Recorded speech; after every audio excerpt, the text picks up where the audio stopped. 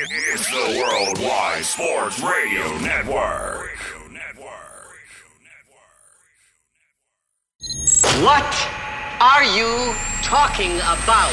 No, it's not him. There is only one more. There is only one more. That's it. One more. Get a rest! No! They saw your team put up zero effort. Wake up! Remember in the old days, they used to have oxygen for them. Where's the oxygen? Play like absolute just garbage.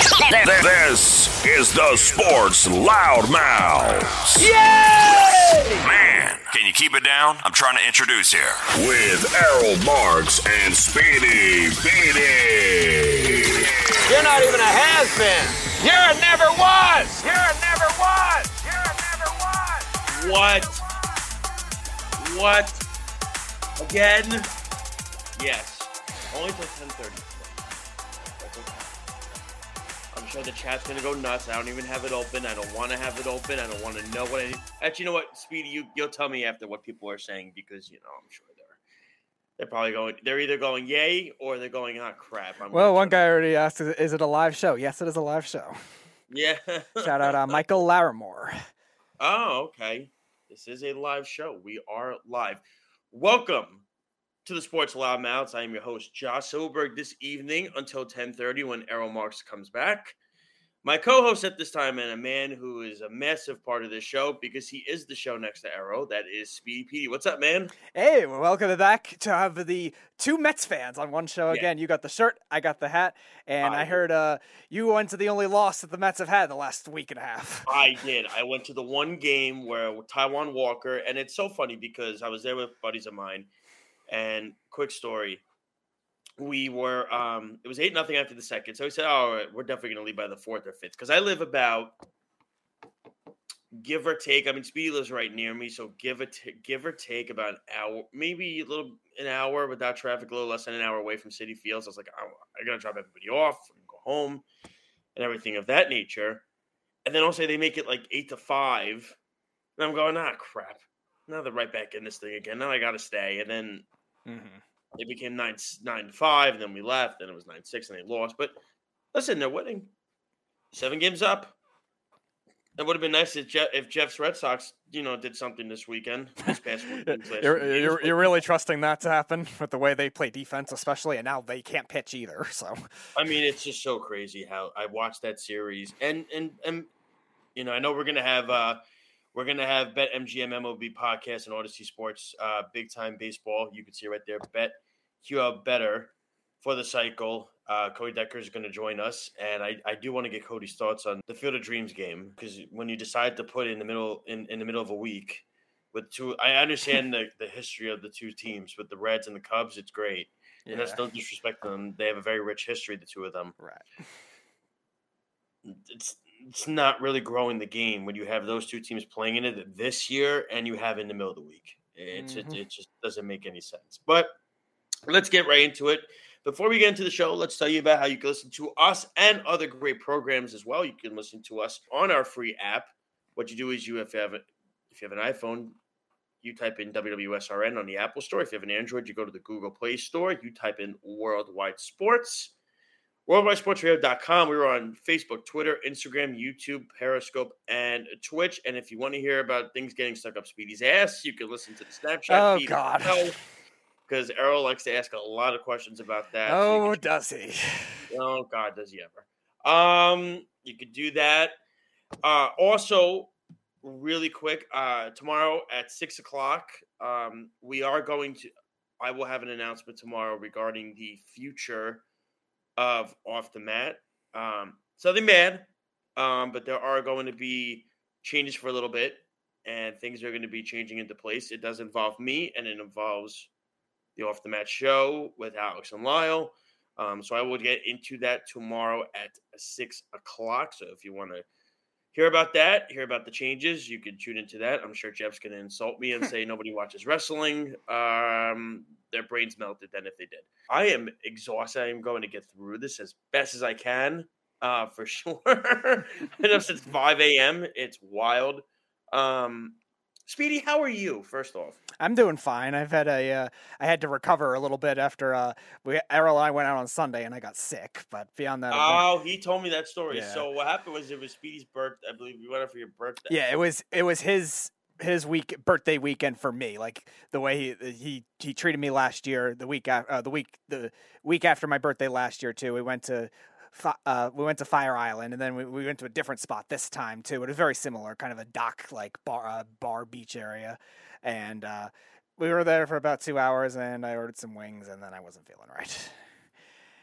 Do you have a limit? Do you know your limit? I was fine. I have a good tolerance. Errol said you were plowing down drinks. And I had 2 and a little bit of his because he doesn't drink, but he had a little bit of it. So he gave me some of his. So that was really it. But usually I'm usually better, but maybe with the day or something, or I don't know. I forget the drink that he told me you ordered, and it's something I've only had there. It's called a Rocket Fuel. It's kind of like a pina colada, but with other liquors too, not just rum. So that's the thing, yeah. And of course a lot of it is the liquor, of course. Yeah, but it's also the sugars. It's the sugars that are combining into it. And it might have been they make it. I think they made it differently at that place too than the other place that I went to last year too. It definitely seemed stronger, but yeah, it just felt like I was having heartburn at first, and then I got up. I went to the bathroom. I was having heartburn at first, and then I was standing up for a while. I was like trying to be able to dance again, and then I just gave out. So it's funny because tomorrow I'm actually meeting with Errol in person. We're going to be discussing what's the future with Off the Mat and everything like that. So I'm actually meeting with him tomorrow about that and stuff like that. So, like I said, you will hear the announcement at 6:00 tomorrow for sure. But enough about that. Let's get into the Sports Lineouts. And it's so crazy still to see my logo there with my name and everything. It's so wild. But I'm excited to get Cody on at 9:30 because we're going to talk baseball. We're going to get into the National League, the American League. What do we think? Who do we think can come out of it? What players are really thriving this season, which players are really not playing up to their potential. So that's going to be a great conversation to have. But we need to start with the news that came out today. And the news that came out was obviously if you live under a rock, well, you obviously have heard that Mekhi Becton is out for the season again. And I have spoken at length to Errol last couple of days on the phone about my feelings on it. And my feelings are, I feel absolutely horrible for the guy because the guy really did get himself into shape this year. You saw the picture of him coming into training camp. The weird thing was, and I saw this in the video, where it looked like he was limping already, and he stayed on for another play, and I think that made it a million times worse unless he injured it already. It really is, it comes down to a whole with the weight thing. And he got into shape. He got into all that. But you look at the size of the guy and the girth of him, and you see his legs underneath him. It's hard to carry that weight. Yeah. It really is. And to stay healthy for a full season. So what did the Jets do? They went out and they signed Dwayne Brown to a 2-year, $22 million deal. Am I excited about it? I mean, who was the guest on we had a few weeks ago? What was his name? Jack Miller. Yeah, so I told Jack this, and I told you this too, Speedy. As a Jet fan, I'm going to go into for now on, because Errol can get very high when it comes to the way the Jets are and stuff like that, and that's fine. Listen, he's a fan; he's allowed to.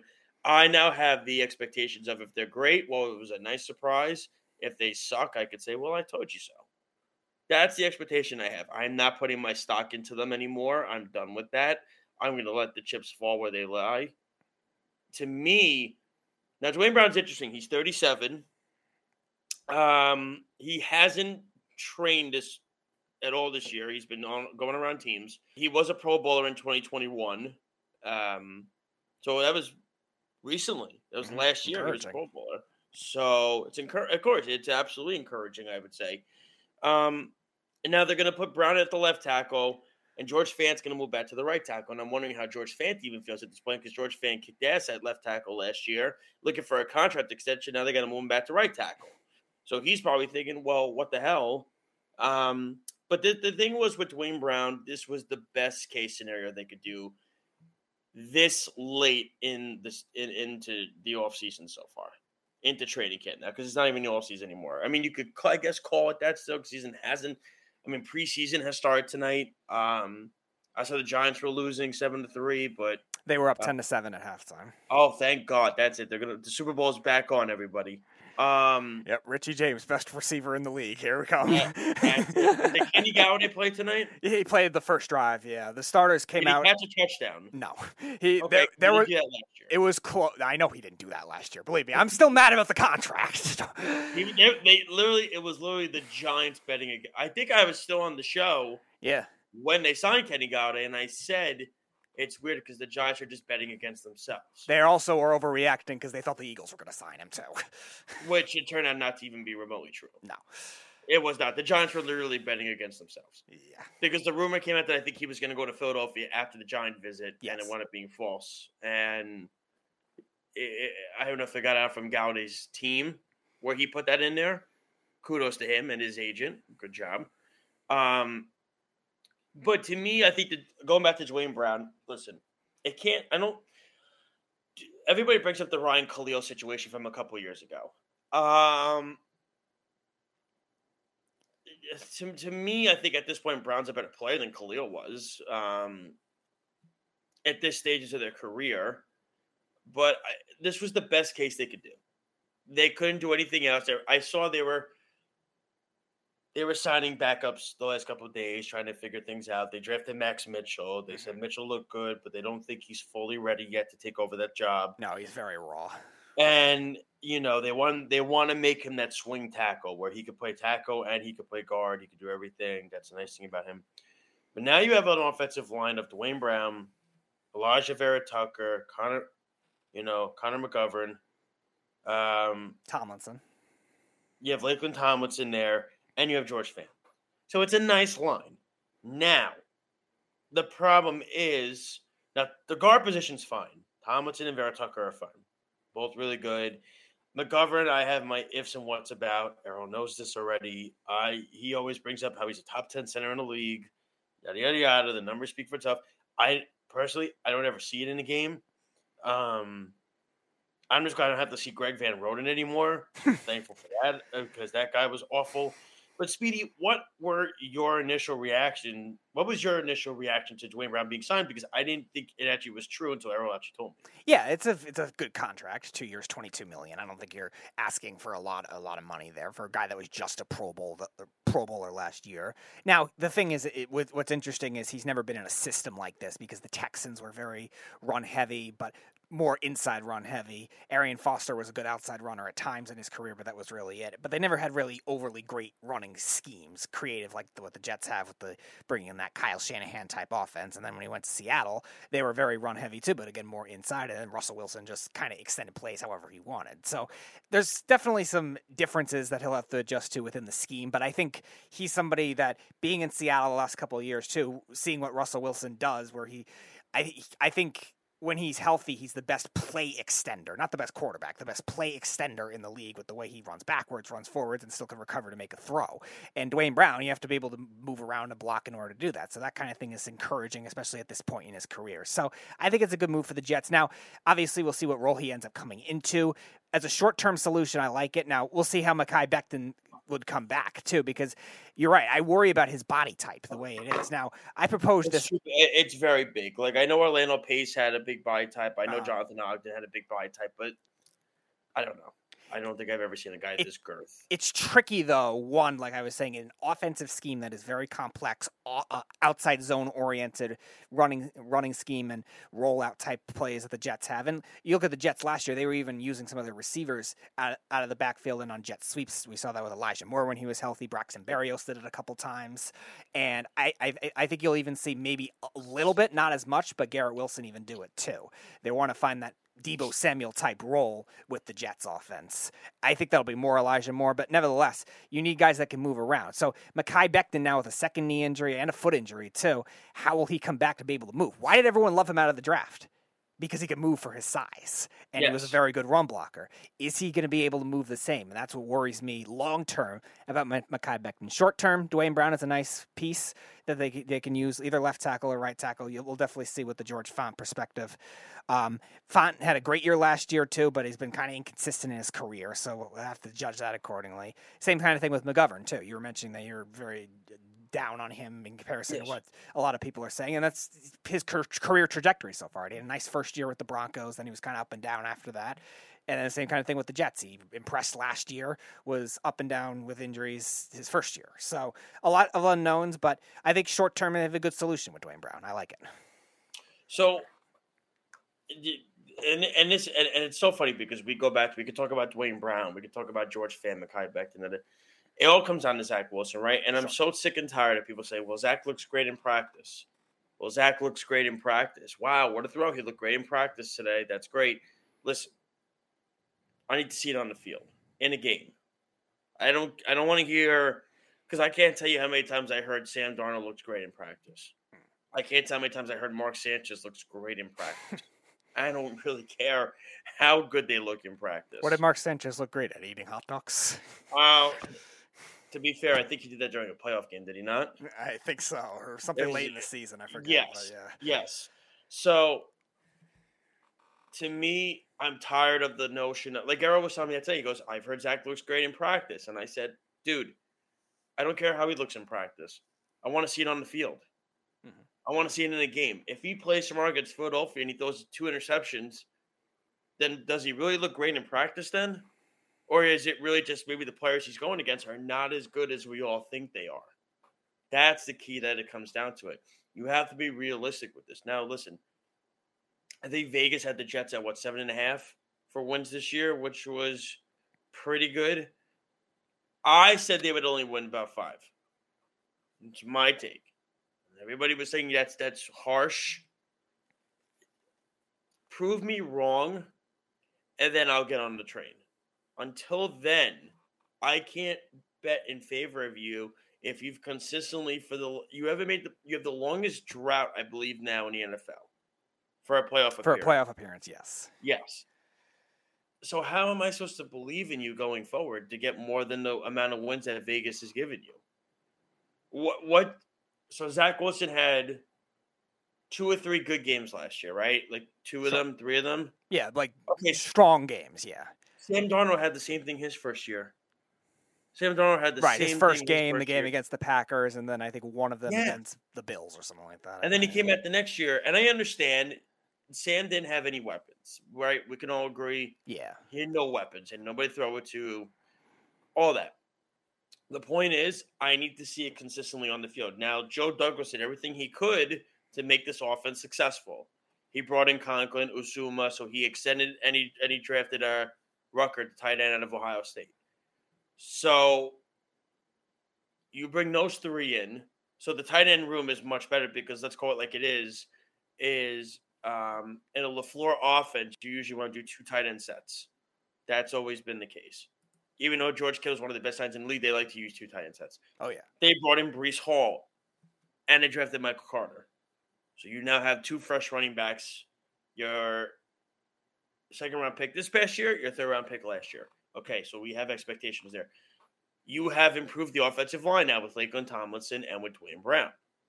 Okay, you've done that. You drafted Garrett Wilson in the first round. And no slouch, it was 10th overall pick. You added that with Corey Davis, with Braxton Berrios, with Elijah Moore, who you drafted in the second round last year. So clearly that Joe Douglas is doing everything he possibly could to put this kid in a situation to make him a really good quarterback. But now it's up to him to take the reins and tell all the Jet fans out there that are naysayers, listen, I'm a different breed than what you've seen in the past. Am I on that train yet? I am not. I liked Zach, but I'm not ready to say he's the quarterback. He's our guy. I think he's going to be great. I've done that in the past so many times where I'm not getting bit again. And the defense will be better this year. You get Carl Lawson back. You have Quinn Williams. You have Franklin Myers. You know, you got C.J. Mosley there. Quan Alexander they brought in as a piece. not over the top piece, not what he was 3 or 4 years ago with the 49ers, but he's a nice piece. And their defensive backfield has gotten so much better with DJ Reed, drafting Ahmad Gardner, bringing in Jordan Whitehead. So it's going to be it should be a much improved team. Now, I like Robert Saleh. I enjoy Saleh. I think he's he's an excellent motivator. Yes. And talker. So, like, when you look at it, right, when Rex was here, Rex was the same way. He was a motivator and a talker. But his scheme somewhat actually went well on defense his first few years. The offense was just literally ground and pounded. Run it with Thomas Jones and LaDainian Tomlinson and Sean Green and run it constantly. Whereas you have like an Adam Gase who was tried to be a schematic guy and was in way over his head. So to me, I just found that to be too much. But to me, like I said, I'm in wait and see mode with this team. That's how I feel. That's my vibe for it. But it sounded like Cody is here. Yes. So before we go to break, I just want to read some of the comments. Read the comments. I can't wait to hear them. Yes. I'm ready to hide under the table. Naturally, Snug says, #ban the beef. Pig Mike, Jeff says, #hang up on woodland creatures. Snug says, Michael Larimore, sup fellas. Jeff saying, Josh still better than having Errol here. The 8-part question guy is live in studio. Snug says, weeks and weeks ago, I said the Mets are the best team in New York. I was told I was stupid by a loud, grouchy man. Yet who has the better record? Michael Larimore said, don't think we'll catch the Dodgers for the #1 spot. The Dodgers are 30-5 in the last 35. Couldn't be much better. It's the announcement that Snug Cat is the new guest referee co-host with a new focus on cupcakes. Speedy is a thirsty gentleman. It is what it is. I like when Speedy prank phone calls me when he's drunk. I know it's him, but I still pick up. Michael Larimore said water pills with little ankles. What Joe D. brings aged or retired lineman. Mitchell is a backup at best. Carl says, haha, Josh talking girth. Kenny Rainier. What does that mean, Josh talking girth? Hold on, what does that mean? Carl, you'll have to specify more. Yeah, you got to specify. Kenny Rainier, legend of the last 2 shows, Jets suck. Snug says, is Dwayne Brown a fan of the Hot Brown? I miss Adam Gase. And Ben, #ban the beef. And Kenny says, Periscope stopped being an app over a year ago. Yes, we know, Kenny. So when we come back, we're going to have BetMGM MLB podcaster, RSC Sports Big Time Baseball, Best QL Bet for the Cycle, and down the line host Cody Decker. He is going to be joining us right when we come back here on the Sports Loudmouth. We'll be right back. You're listening to the Worldwide Sports Radio Network. This is the Sports Loudmouths. Yes. We are back. Speedy, before we get to our guest, did Carl ever specify the girth thing? Yes, he did. He said Josh mentioned girth when describing the size of a lineman. I also like to call them hog mollies at times. You know what that reference is to, Speedy. Yeah, so we discussed that about a month ago. But right now, let's bring in our guest this evening. Very well known. Actually, I was talking to my dad about him today, actually. So that was cool. My dad was like, oh, I know Cody. So that was kind of cool. So I was going. He's the host of Odyssey Sports Big Time Baseball, BetMGM MLB podcast powered by BetQL, and Bet for the Cycle on BetQL. And down the line, he is Mr. Cody Decker. How are you, sir? Oh, man, living the dream. Played some golf earlier today. Shot not great, but hey, what are you going to do? I am an avid golfer. And the thing, it's so funny when I go with my friends for the first time and they play and they get so mad. And I always tell them, I'm like, guys, we're just here to have fun. Here, have a beer. No. You might be there to have fun. I'm there to kick their ass. If it's for money, that's a different story. No, pride anything, man. I played professionally for 11 years. I need to beat somebody. Daddy's retired, and I need to beat up on people. Let me tell you, you got to get in touch with one of our listeners, Jeff, who actually. Speedy, he used to play professionally. Yes, he did. He also was that too. It's funny, Cody. You also use opened with his iconic "Living the Dream" as well. Jeff says that all the time too. Oh, there you go. So Jeff, I don't know. You might have a new favorite guest. There you go. Well, Cody, we're glad to have you. I know it's not Errol, but according to the fans, apparently I'm better. So we got that at least. That's a good thing. Let's get right into it. First off, let's get into the baseball season so far. It's, as they call it, the dog days of summer, right? We're getting down to that point where it's getting tough. Almost the middle of August, you're kind of starting to see teams basically stamp their name at this point to where they're going to stand in the standings and everything of that sort. The American League seems kind of set right between two teams, and that's the Yankees and the Astros. Is there a team you believe in the American League that really stands out above those two teams? I can't see it this year. Above those two teams? No. But do I think the Yankees are a team that's desperately in trouble right now? Yes. They cannot hold a candle to this Astros team. In fact, it seems as though no team in the American League can do it. On top of that, the Yankees went ahead and gave away one of their sure-handed left-handed pitchers in Jordan Montgomery over the St. Louis Cardinals. And they pick up a lefty in Montas, who I do like, but unfortunately, I like a healthy Montas, and he's already been on the IL one time this year with shoulder problems. This is a team that needed more arms and instead got themselves an injured center fielder and giving away one of their arms. It absolutely made no sense. And right now, the Astros are the best team in the American League. And quite frankly, there's another team I'm watching going forward, and that's the Seattle Mariners. I'm looking forward to seeing what this team does going forward now with the addition of Castillo to this team. This team's ready and primed to win, but can they get past Houston? I don't know. They've lost both the last two series against them. Not to mention Houston has swept the Yankees twice this year. I have a feeling the Yankees are going to be knocked out of the first round this year. I don't want to see it happen. I personally would like to see a Dodgers-Yankees World Series, but I don't always get what I want. So we don't want to see that. If you could tell by our shirt and our hat, we don't want to see that. But that's I get it. I get it.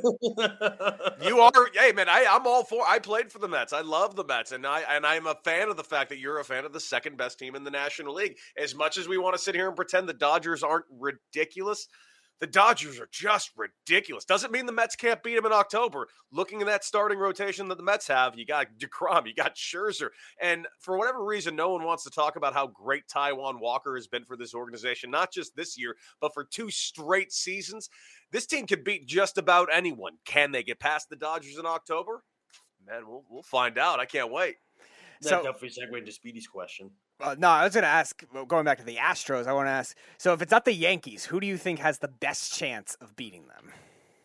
At this point, it would be the Seattle Mariners. But listen, at the end of the day, you can throw a rock at the AL East, and you never know. As much as we want to say that Baltimore is a great story, I'm expecting Baltimore to finally come to an end soon. But if it hasn't happened yet, when the hell is this going to happen? The Rays are injured right now, man. They got David Peralta, which was great, but they really could have used a Wilson Contreras from the Chicago Cubs to supplement the fact that Mike Zunino's out for the year. They're going to be without Kiermaier. They've been without Wander Franco a lot this year. I still think they're going to be a playoff team, but can they beat the Yankees and the Astros? I don't think so. Not this year. Not the way these two teams can swing it. Okay, Speedy, strap your seatbelt in, because Cody opened up a great thing with the Mets, and that just segued into my question. Well, first off, before I ask that, how are you and your family doing with the whole COVID situation? Everything. A few people got hit, but everybody, for the most part, ended up being okay. Unfortunately, one friend of mine we lost, but outside of that, we got away relatively unscathed, all things considered. My question is, so funny, of course, I went to the one Met game that the Mets lost against the Braves. That was the Friday game. Of course, he had to mention that. Luckily, I did buy my son, who's 9 months, I bought him his first Met shirt. I bought him a Scherzer shirt, which is good because by the time he outgrows it, Scherzer won't be on the team anymore anyway. So it's like perfect for him. You mentioned that, and I know you said the Dodgers right now are a juggernaut. They are. They're winning in every facet of the game. And you look at the players that they have. Joey Gallo is the happiest guy on the planet right now. He said it in his post game yesterday. Hey, I'm paying the same in rent that I did in New York, and I get to look at a beach outside my apartment. It's the greatest thing ever. When I look at the Mets and the Dodgers, the concern I have with the Dodgers, Kershaw with the back again. Mm-hmm. Buehler, I haven't heard anything. Have not heard a thing about when he's returning, when he's coming back. He's been out since what, Cody? I think June or May he's been out? I believe early June. So my thinking is, because I compare this Met team, the line, take the pitching rotation out of it, which of course is hard to do. I look at this 2022 Met team. I compare it to the 2015 Royals team. They don't have a lot of pop, but what they do is they work the crap out of pitchers, especially in the first inning. I believe the numbers show that they have the highest pitch count rate of any team, I believe, in baseball in regards to pitch count in the first inning. So when you look at that, you want to add the pitching into it. Doesn't that really help the Mets in a sense against the Dodgers when it comes to, because the Mets already played the Dodgers too this year without Scherzer and DeGrom, and they split with them in those 4 games in LA, and they got them in the next few weeks at the end of the month to really strut their stuff out there. It sounds great in theory, but at the end of the day, this Mets offense is far better than the 2015 Royals World Series winning team. That makes it better. Yeah, let's be real clear. I played for the 2016 Royals. It was basically the same lineup. Very good ball club, but let's be real clear. They didn't have a star in the bunch. This team's got stars up and down this lineup. They got Marte. They got Lindor. They got Pete Alonso. That Royals team didn't have any of that. In fact, the reason why that Royals team was what it was is because it had the best bullpen of the decade. The bullpen was incredible. It was ridiculous. Yeah, dude. If they were up by 1 run in the 5th inning, you couldn't beat the Royals, and that was it. Where the Dodgers, as much as I want to sit here and say, yeah, the Dodgers played against injured Mets, it's been an injured Dodgers. This Dodger team has been hurt all season long. They've been doing this without Blake Trinan. They've been doing this without Walker Buehler. They've been doing this without Gratterall. They've been doing this without their core guys out of the bullpen and 2 major starters in Kershaw and Buehler. So I'd watch out for the Dodgers. Oh, and May is also coming back soon. So the Dodgers are going to be going into October at full strength. And what's scary is this team's won 10 in a row,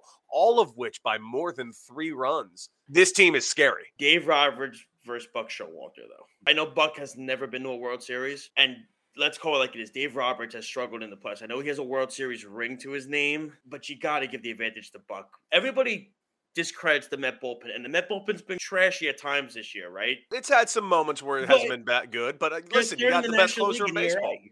Yeah, they're 3rd in the National League, though, in ERA. Plus, I want to put this on record here, and I'm tired of Errol arguing this with me, and I'm putting this to bed now. Edwin Diaz is better than Clay Holmes. I'm tired of arguing this. I'm sick of hearing about it from him. I'm done with it. Edwin Diaz is a better closer than Clay Holmes is. And if you want to argue that, Cody, you can. The numbers speak for itself. I don't really need to. This is kind of your guys' weird New York thing, man. It's like everyone on the Mets side is like, the Yankees are obsessed with us, and everybody on the Yankees side, the Mets fans are obsessed with us. And I'm just sitting back and letting you guys all eat each other, man. Leave me out of it. Yankees Subway Series again, you're going to be like, hell yeah, let's do it. Bro, I'm born and raised in L.A. I played for the Padres. I grew up a Dodger fan. Leave me out of your guys' fights. Go for it, Speedy. Yeah. I like them. How about this? I like them both, and I want them both to do really well. Edwin Diaz, by the way, who was, up until this year, probably the biggest trade bust. And keep in mind, he was the biggest part of that trade with Seattle a couple years ago, and he's been terrible up until this year. And this year, coming to his own, he's the best closer in baseball. That trade is now all of a sudden not looking quite as bad as it once did. But and Jarred Kelenic got sent down again today. He got sent down again, which is crazy. It's when I see Kelenic's numbers, it blows my mind how great this guy looks in the minors, and he comes up to them and he looks just completely overmatched. And it makes no sense. You look at his body type, you look at the strength that he has, the power potential, everything about him. It screams star player, and he looks like a star player, and it just can't put it together right now. You know, when it comes down to it, if you can succeed in AA or AAA, you could succeed in the big leagues. The talent level is not that much different, as much as anyone wants to make you believe it is. It's simply not.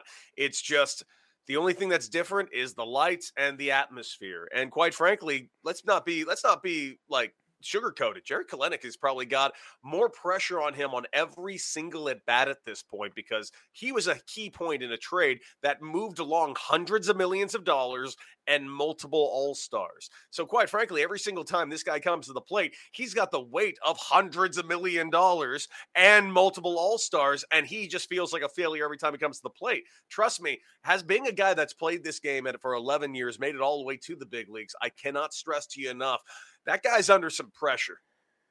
So we are talking right now really quick with host of Odyssey Sports Big Time Baseball Bet MGM MLB podcast.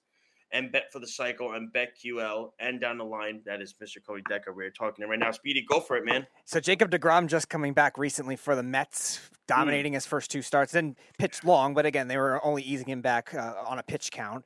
But short-term and long-term trajectory for deGrom, what do you see for it going forward?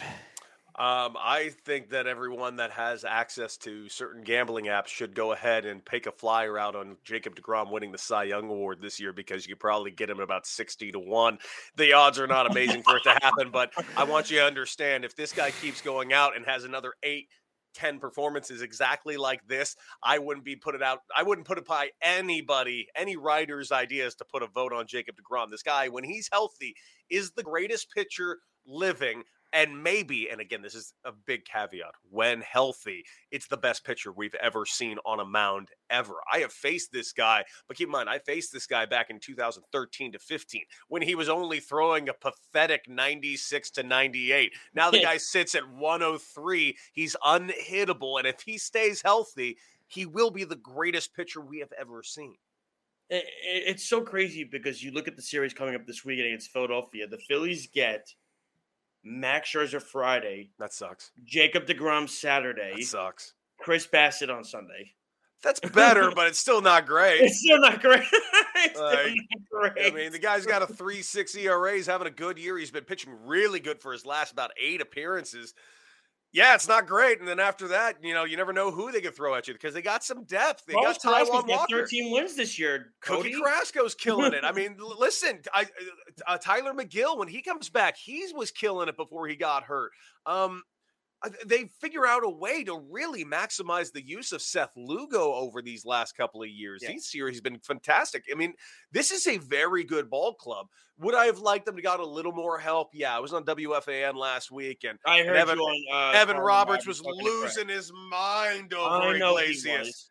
I think he blocked me. I think he might have blocked me. And I'm just like, Evan, at the end of the day, did your team get better? And the answer is a resounding yes. The Mets got better, and they got back the players they already have. I am not worried about the Mets. Listen, the fact of the matter is this team just needs to win the NL East. It's not a foregone conclusion that they win it, and if they don't win it, don't think of it as a failure on the Mets' part. This is honestly a year where the Mets could lose first place, and it's not the Mets doing the Mets thing every August. This is a different ball club, and it's only because the Braves are really good. But this last week, the Mets showed us something. They showed us that the Braves got some cracks in the armor. They showed us that they are actually better than the Braves. Dude, this is going to be a nice little run going over here. I'm looking forward to October because right now there's 4 teams in the National League, man, where it's anybody's ball game. And it's crazy because when you watch that Braves-Mets series, and Speedy, I think I brought this up to you recently. When I watch that Braves lineup, because you see it, I believe they're second in the league in home runs, but I believe they're also first in the league in strikeouts. First in the National League. If you have an overmatching rotation like the Mets do, to me, I mean, Joely Rodriguez, deGrom threw them off so much in that game that Joely Rodriguez, who has near a 5.5 ERA, struck out 4 guys in 2 and a third inning. That's how much I think it changes the narrative. By the way, Spencer Strider, amazing. I mean, really, as great as he is, Taijuan Walker took it on the chin Friday, and he admitted he sucked. That's the way you do it, not the way Strider said it when he said they got lucky and they got the counts the way they wanted it. Dude, you got your ass kicked. You got to move on. It is what it is. It's not October. I get it. If that happened in New York, dude, the guy would be put on a stake at this point. I'm not even kidding. The media would have a field day with that guy because at least Walker admitted he sucked. As much as I want to agree with you, why don't you look at that as being a weird thing? Listen, he's a kid. He said something stupid. Like, okay, whatever. Yeah, because you know what it is? To me, and let me tell you, weird things. Go back to Jason Vargas, his second run with the Mets. That was some weird stuff that he said, okay? Yes, Vargy said some weird stuff. Listen, at the end of the day, dude, listen, I played for a long time. I've been around a lot of baseball players, and you can fit in a thimble the amount of brilliance that I met on baseball players percentage-wise. Most of these guys are not the brightest guys in the world. They're baseball players. They hit a round ball for a living, and they throw a ball for a living. Not a lot of these guys are getting ready to split the atom anytime soon. Go for it, Speedy. So I was going to ask, you being a former player, this new playoff format now with the top two teams having byes, looking like the old NFL format before they just recently changed it to the 7 teams. Do you think that's more of a benefit, or do you think there could be a big rust factor for a lot of those teams? The answer is I don't know. We'll find out. I mean, that's just a fact. This is uncharted territory. Here's what I do love about it. I'm loving the fact that we're not going to get the 1-game playoff, because here's the thing. I like having a series. Now, let me torpedo that last sentence really quick. The 1-game playoff is always the best game of the year, and I'm sad we're going to lose out on what is usually the best game of the year. Except for the Mets in 2016. There's no way to win this argument, but I'm glad they're going to be getting a series. Outside of that, the bye, man, I can see a team like the Dodgers having a bye, winning 115 games this season, and all of a sudden coming out kind of flat against, say, they're matched up against the Mets. Can you imagine not facing live pitching for 5 days, and all of a sudden you got to open up against a Jacob deGrom and Max Scherzer? I don't want to do that. I really don't want to. Right now, I feel like the San Diego Padres, if they get a better record going forward than the Atlanta Braves, which I truly think is their goal, I think the San Diego Padres are going to be sitting real pretty come October. I wanted to get into the Padres. I'm glad you segued into that, because obviously what they did was they took over the trade deadline, right? They got Josh Hader, Juan Soto, Josh Bell. Oh, and by the way, we're just going to throw Brandon Drury in there as a little fill-in. Why not? Piece. Why not? Because he's been kicking ass this year. Do you like the Padres' approach to how they did this, or do you think they went all in too much too fast? Team's been around for 50 years. They've never won a World Series. You have to go all in. You got an opportunity, do it. Get it done. This was a front office that was going to be fired a year and a half ago. Yeah, A.J. Bell was very aggressive too. Yeah, and keep in mind, a year and a half ago, they were all done if they didn't do something. What did they do? They went out and they got their hands on Manny Machado. They went ahead and they got their hands on some more big acquisitions. They went ahead and they traded away all their top talent and got their hands on Blake Snell. Now, that's a trade that didn't work out well, but they got rid of middling talent and got back a Yu Darvish. This team picked up a Joe Musgrove and extended him to a fairly I love Musgrove. Yeah, me too. Team friendly deal going forward. That guy could be making $200 million. 5 years, $100 million they got him for. The guy should have signed a $180 million deal, and he got a hometown discount. I mean, he was the guy I thought the Mets would actually sign if DeGrom left from free agency. I thought the Mets would look into him. But dude, you like what the Nationals did? Yes. The Nationals got some top tier prospects, so much so that the Padres had to grit their teeth about a couple of them. And one name you got to watch out for, you being a Mets fan, you're going to hear the name. I believe the name is. Give me a second. James Wood. Get ready for James Wood. He's going to be making the Mets' life a nightmare in a couple of years. My friend's a Nationals fan. He already loves the guy. Yeah, the guy is apparently a freak. It was hard for him to give up on Soto, though. It was so I do a wrestling show on this network, too, and I work with, I don't know if you know him, Charlie Slows. So Charlie Slows, the radio announcer for the Nationals. I actually work with his son and I do the show, and I asked him today, I said, how's your dad doing watching all these games? He goes, by the time his contract expires, the Nationals, that's when all the prospects are going to come up at this point. Mm-hmm. So he's watching miserable baseball for the next few years. But to me, I look at it, Cody, as with a trade like this. And they did the same thing with Turner and Scherzer last year. And I think the one mistake they made making that Scherzer-Turner trade was they traded both of them to the same team rather than expanding it and going to different farm systems. You have to, I think, trading a guy like Soto, at minimum, 2 of these prospects to me have to work out. If I can help you with one thing, all 4 of them, well, all 5 of them, all will spend time in the big leagues. Will they all work out? We'll find out. Keep in mind, the majority of quote-unquote prospects don't necessarily work out. It only happens every once in a while that a Fernando Tatis Jr. happens. I mean, where White Sox fans are like, oh my God, we gave away Fernando Tatis Jr. No, you didn't. You traded away a 16-year-old kid and you had no idea he was going to turn into what he turned into. And it's great that it happened for the San Diego Padres. But keep in mind, a great deal. Nobody talks about that trade, the James Shields trade. We just talk about the Jared Kelenic trade all the time. No. But keep in mind, for every one of those Fernando Tatis Jr. trades, there are hundreds more Jared Kelenic trades, and that's just the way it is. You're basically betting on the future of guys, bodies, health, where your organization is going to be. Hell, GMs are making trades based on the idea that they're going to be with that organization for another 2-3 years. A bad 2 months gets a GM fired. So it's all gambling basically at the end of the day. James Shields, quite a 2016. Traded Fernando Tatis Jr. and allowing a home run to Bartolo Colon all in the same year. Both happened. So, being that you're a betting guy, so future bets now towards the end of the season, both for a team and a player. Is there any ones that you like in terms of like good underdog value? Yes, Mookie Betts. Get a look at Mookie Betts right now. You can probably get him 15-1. I think the National League futures market is completely wide open as far as the MVP going. Right now you got Goldschmidt with the shortest odds, and I do not think Goldschmidt will continue this absurd streak he's been doing. I'm expecting he's always been a kind of a streaky hitter. He can have a bad month, and if he has a bad month, he's going to fall out of the top tier thing. Manny Machado is going to continue to do great things, not to mention Freddie Freeman, but I truly believe this is Mookie Betts' year. Craziest story you remember playing ball, obviously, and I'm sure the minors, there's a lot of them. What was the craziest story you can remember, whether it's outside of baseball? I can't tell you the craziest stories. Oh, yeah, come on. No. One. Oh. No. Like, absolutely not.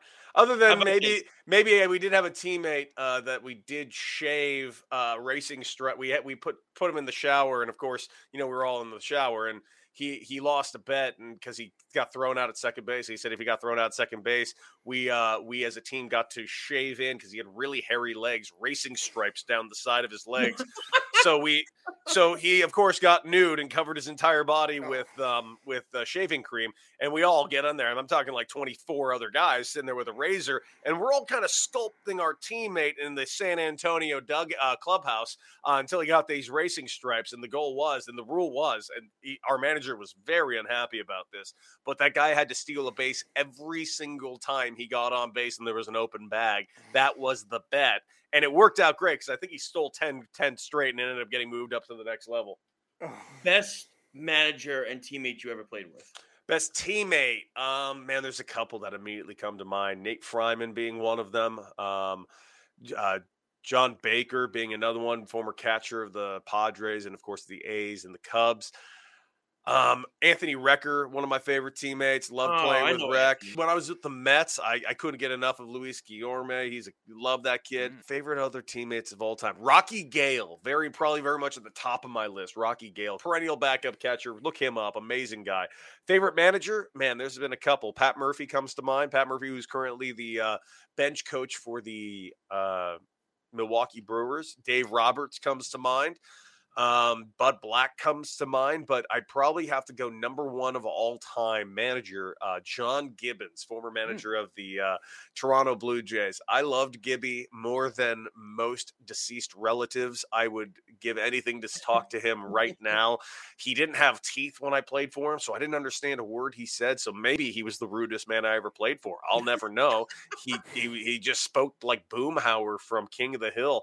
I couldn't get enough of this guy. He was the funniest, most gentle, delightful, brilliant baseball mind that I didn't understand a word. But somehow I got better and learned from him just because, I don't know, telekinesis? So while you were playing, your favorite moment individually and the toughest pitcher you had to face in your career? Kenley Jansen owned me for whatever reason. I think I foul tip K'd to him 4 times. Just couldn't hit him. Knew every pitch he was throwing and couldn't hit him. Guys that I did really well against. I think, believe it or not, every single Mets star over the last 10 years, I did really well against. I think I have like 3 homers against Mats, 2 homers against Syndergaard. That's the Mats one. I mean, a few others. I'm honestly not sure. I think I've had a good career against Mets organization. I don't know. A few other dudes. I always did well against Sonny Gray. But lastly, what was the second part of that question? So your favorite moment or play in your career? Getting called up was pretty sweet, but my last at bat was a walk-off home run. I was in AAA for the Diamondbacks, and the organization knew I was retiring. My teammates knew I was retiring. The announcer knew I was retiring, but the fans didn't. No one knew I was retiring the next day. So I hit a walk-off home run that night, and that was pretty sweet. We've done a lot of Met talk. We have to be fair, of course, with the other New York team, as difficult as it might be. The Yankees, there's a dilemma with them. Obviously, Cody, I know you alluded to earlier, you're concerned about them, but there's another dilemma to them right now, and that is a Judge dilemma with this team right now. it sounds like to me, from what I could gather with him talking to the media, Aaron Judge is not happy with this organization, and I know he's a California guy.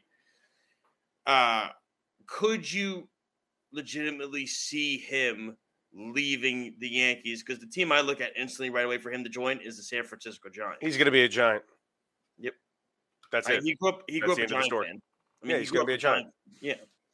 There's really no other comments. The Yankees don't want to pay him. The guy's going to be 31 years old. He wants 10 years. The Yankees don't want to give him 10 years. If I'm the Yankees, I'm not giving him 10 years. No, I wouldn't. The Giants, honestly, are in a position that they can give him that 10 years. And quite frankly, they're in a position that they kind of need to give him that 10 years. He's from San Francisco. It would possibly revitalize that franchise. Right now, they're a team that won 107 games last year. It makes all the sense in the world. And not to mention, they have the money to do it. The guy's going to be a Giant. I can't imagine him being a Yankee again. Now, where did they go? They get Juan Soto when he becomes a free agent in 2 years because the Padres aren't going to be able to afford a $500 million contract, and the Yankees are. Can they up it Cohen for him?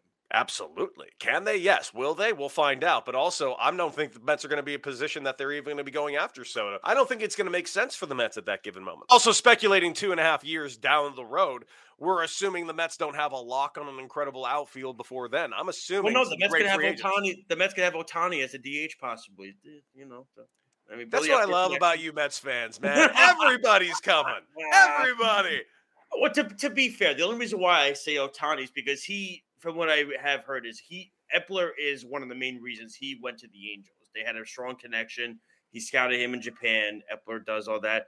Not to mention, I'm just saying, the Yankees have to also. I think the more important thing the Yankees need to do is re-sign Brian. They need to re-sign Brian Cashman. They got to re-sign Brian Cashman. Well, sure, but can we go back? Come on, who this story that Billy Epler's telling everybody that he got Ohtani because come on, Ohtani didn't say no though. Come on, he doesn't speak English. He was okay during the All-Star game. Oh, come on, man. No, listen. Billy Epler, he's doing a great job with the Mets, man. I commend him for everything he's doing, but I'm gonna have to draw the line that, oh man, Ohtani just can't wait to be reunited with Epler. No, that would be. Let me tell you, that'd be if he gets it done, then I'll take back everything I just said. I'm like, dude, Epler, build him a statue if he gets Ohtani. So actually, my next question was about Ohtani because the Angels are underwhelming like they always are. Is it this offseason that he'll end up getting traded? And what can you see the market be for a two-way player, something we've never seen before? Take what we just saw for Juan Soto and triple it. That's what you can get for him. That's what, honestly, I'm actually really mad at the Angels this exact trade deadline because they would have maximized their absolute value for him right now, and they chose not to do it. So they're going to go ahead and hope that Ohtani wins himself another MVP so he can be on the cover of another MLB The Show.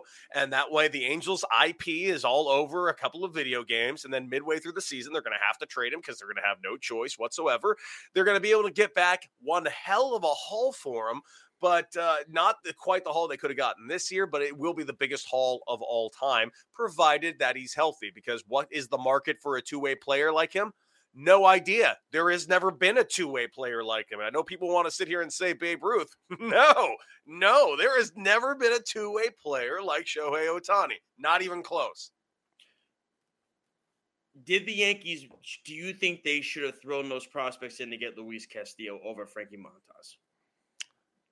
Yes, but to be fair, the Mariners really sent over a hell of a package. So much so that I think the Mariners really kind of set the market where this is where the expectation is. And I think that's what led to, among other things, like the fact that we still have the qualifying offer because the CBA was officially, quote unquote, finished this week. That's why you got a guy like Wilson Contreras and Ian Happ that weren't traded. Crazy. Do you agree with the Cubs doing that? No, they're stupid. They have no idea what they're doing, and they're directionless. Thank you. Oh, my God. They're just throwing things at a wall. It's driving me nuts. I said that last week, and I got ridiculed up the wazoo for that. By who? Who's anyone? Who's by watching? Who the hell's watching this going like, man, there's a plan. There sure as hell ain't a plan. No, I want there to be a plan. It's the Cubs' new front office. I don't know what their plan is at this point. No. So it actually leads into my next question too. So is there a team that was a buyer and a team that was a seller that you think underwhelmed the most that should have done more at the trade deadline? Baltimore Orioles. They gave away a couple of players, and this team's one game out of a playoff spot, man. I wanted them to go for it. We got an extra playoff spot, and you never know what can happen, man. We got Trey Mancini down in Houston, which really sucks because I don't want to root for Houston, and I can't root against Trey Mancini and Dusty Baker. These are two of the most adorable people in Major League Baseball history. I want them to succeed. Now I have to hope the Astros win a World Series for those two to succeed. I feel conflicted, but this is life.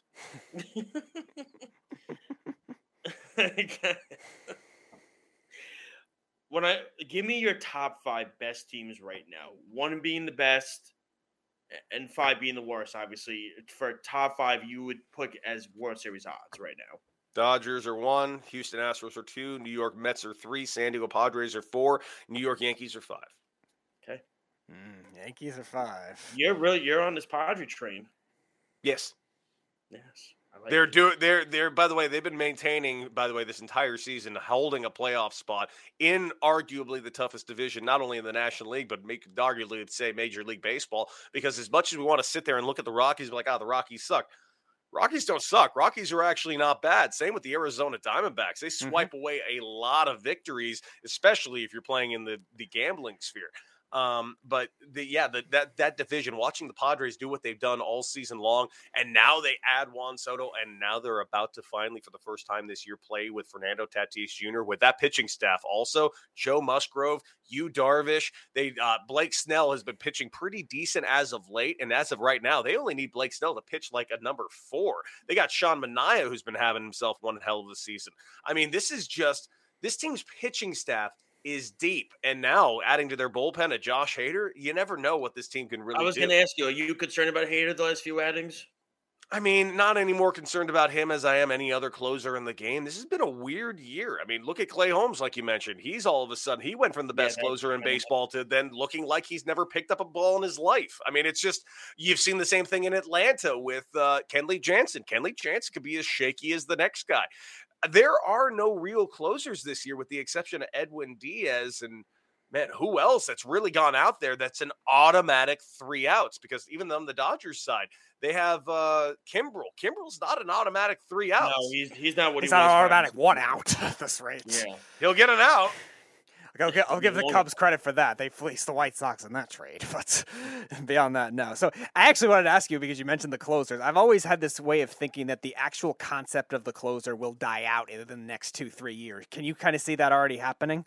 It's kind of already happening, but I don't think the actual role is going to be gone. I think it's just going to be kind of a utility role. Dodgers have been doing that model now for like the last couple of years, where Jansen was kind of moved out of it a little bit, and it's been by committee. Treinen would close out some games. Gratterall would close out some games. And then, of course, you had Kenley Jansen closing out games. And other teams that'll do that as well, but right now, the surefire closers right now, Edwin Diaz, he's a closer. You don't want anybody else throwing that ninth, but best entrance in baseball too right now. I love it. Not my favorite closer entrance of all time, but it's a good one.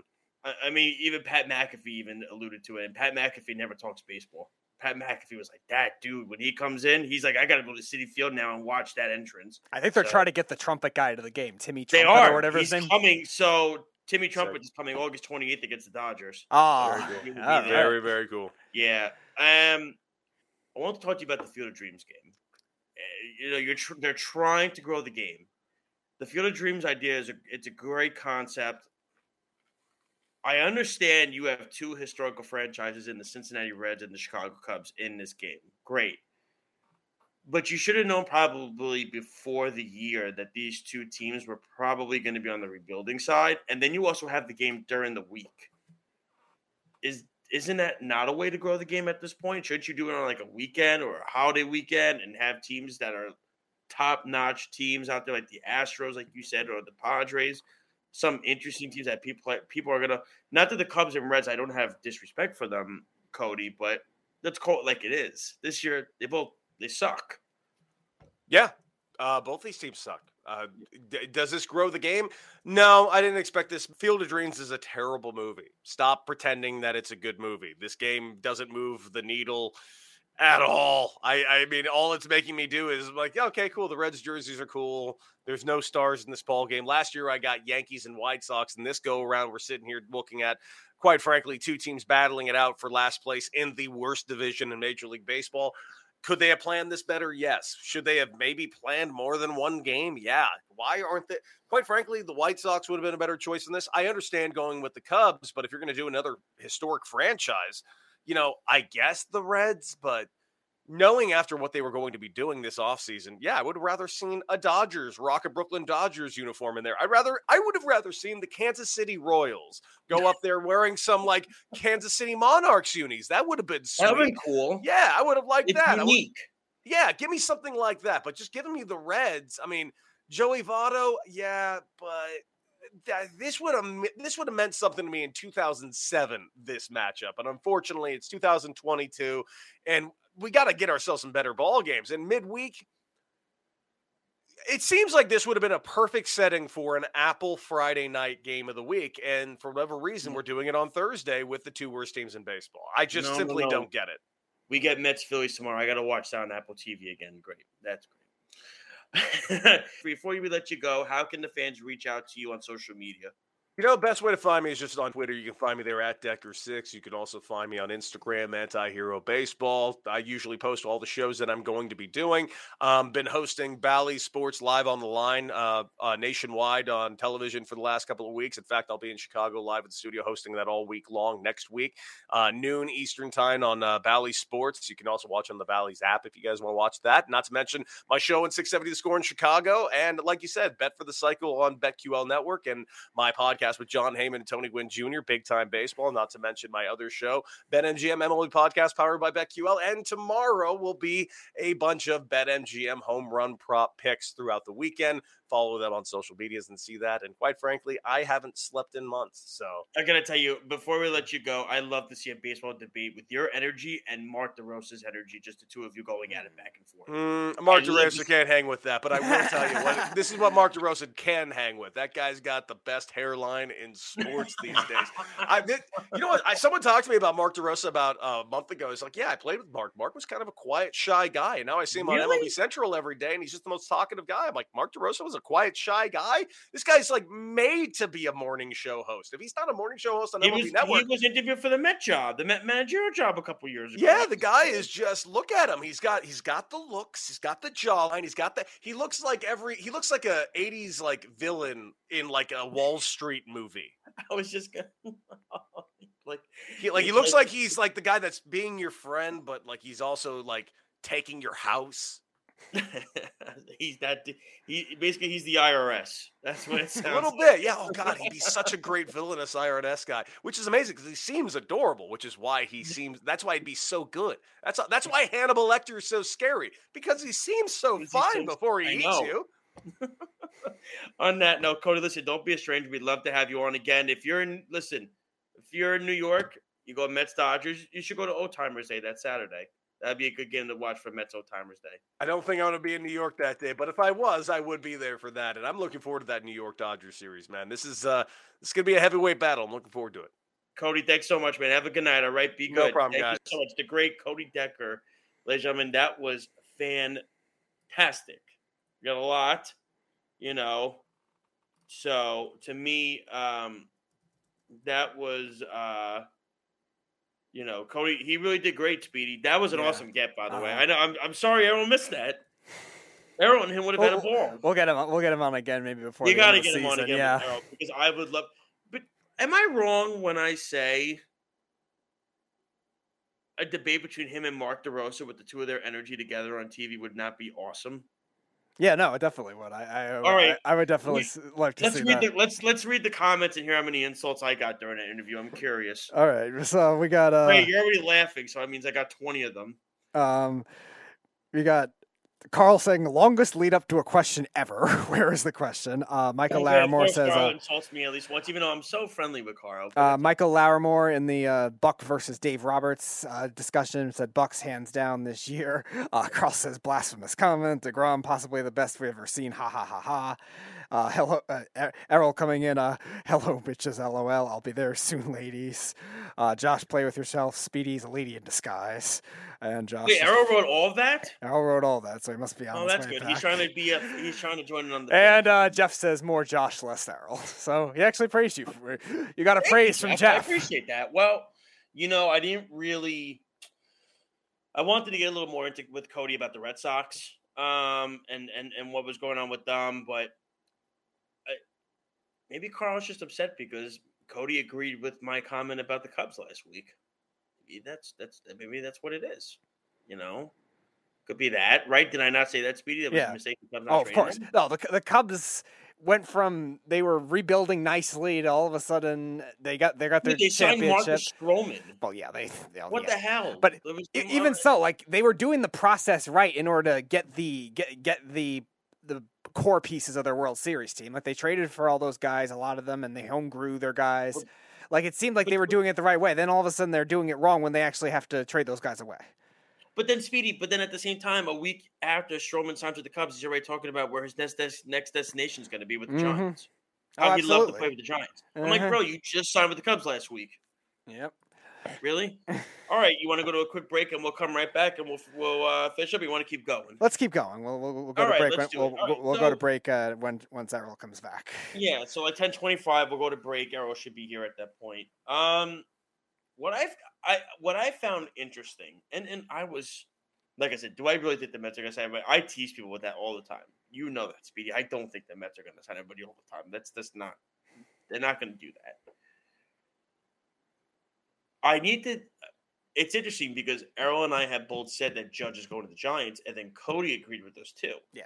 It seems like almost like a foregone conclusion because he grew up in California, grew up a Giants fan, that is where he's going to end up.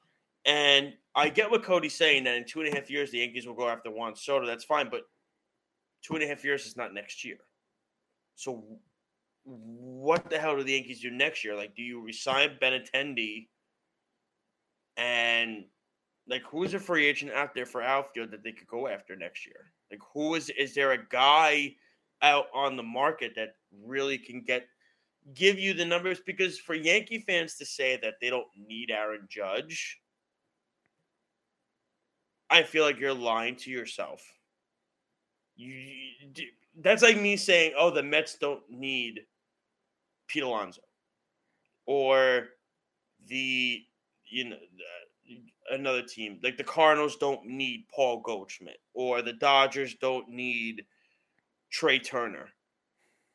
Yes, the Dodgers have all kind of luxuries. Who knows? Well, the Dodgers are a bad example. That's fair. Yeah. The Dodgers are a bad example. The Dodgers are the deepest team in like any sport I've ever seen. Okay. That's like insane. It's like the Astros don't need Jordan Alvarez. Correct. It's like that. Yeah. Yes, they do. They do.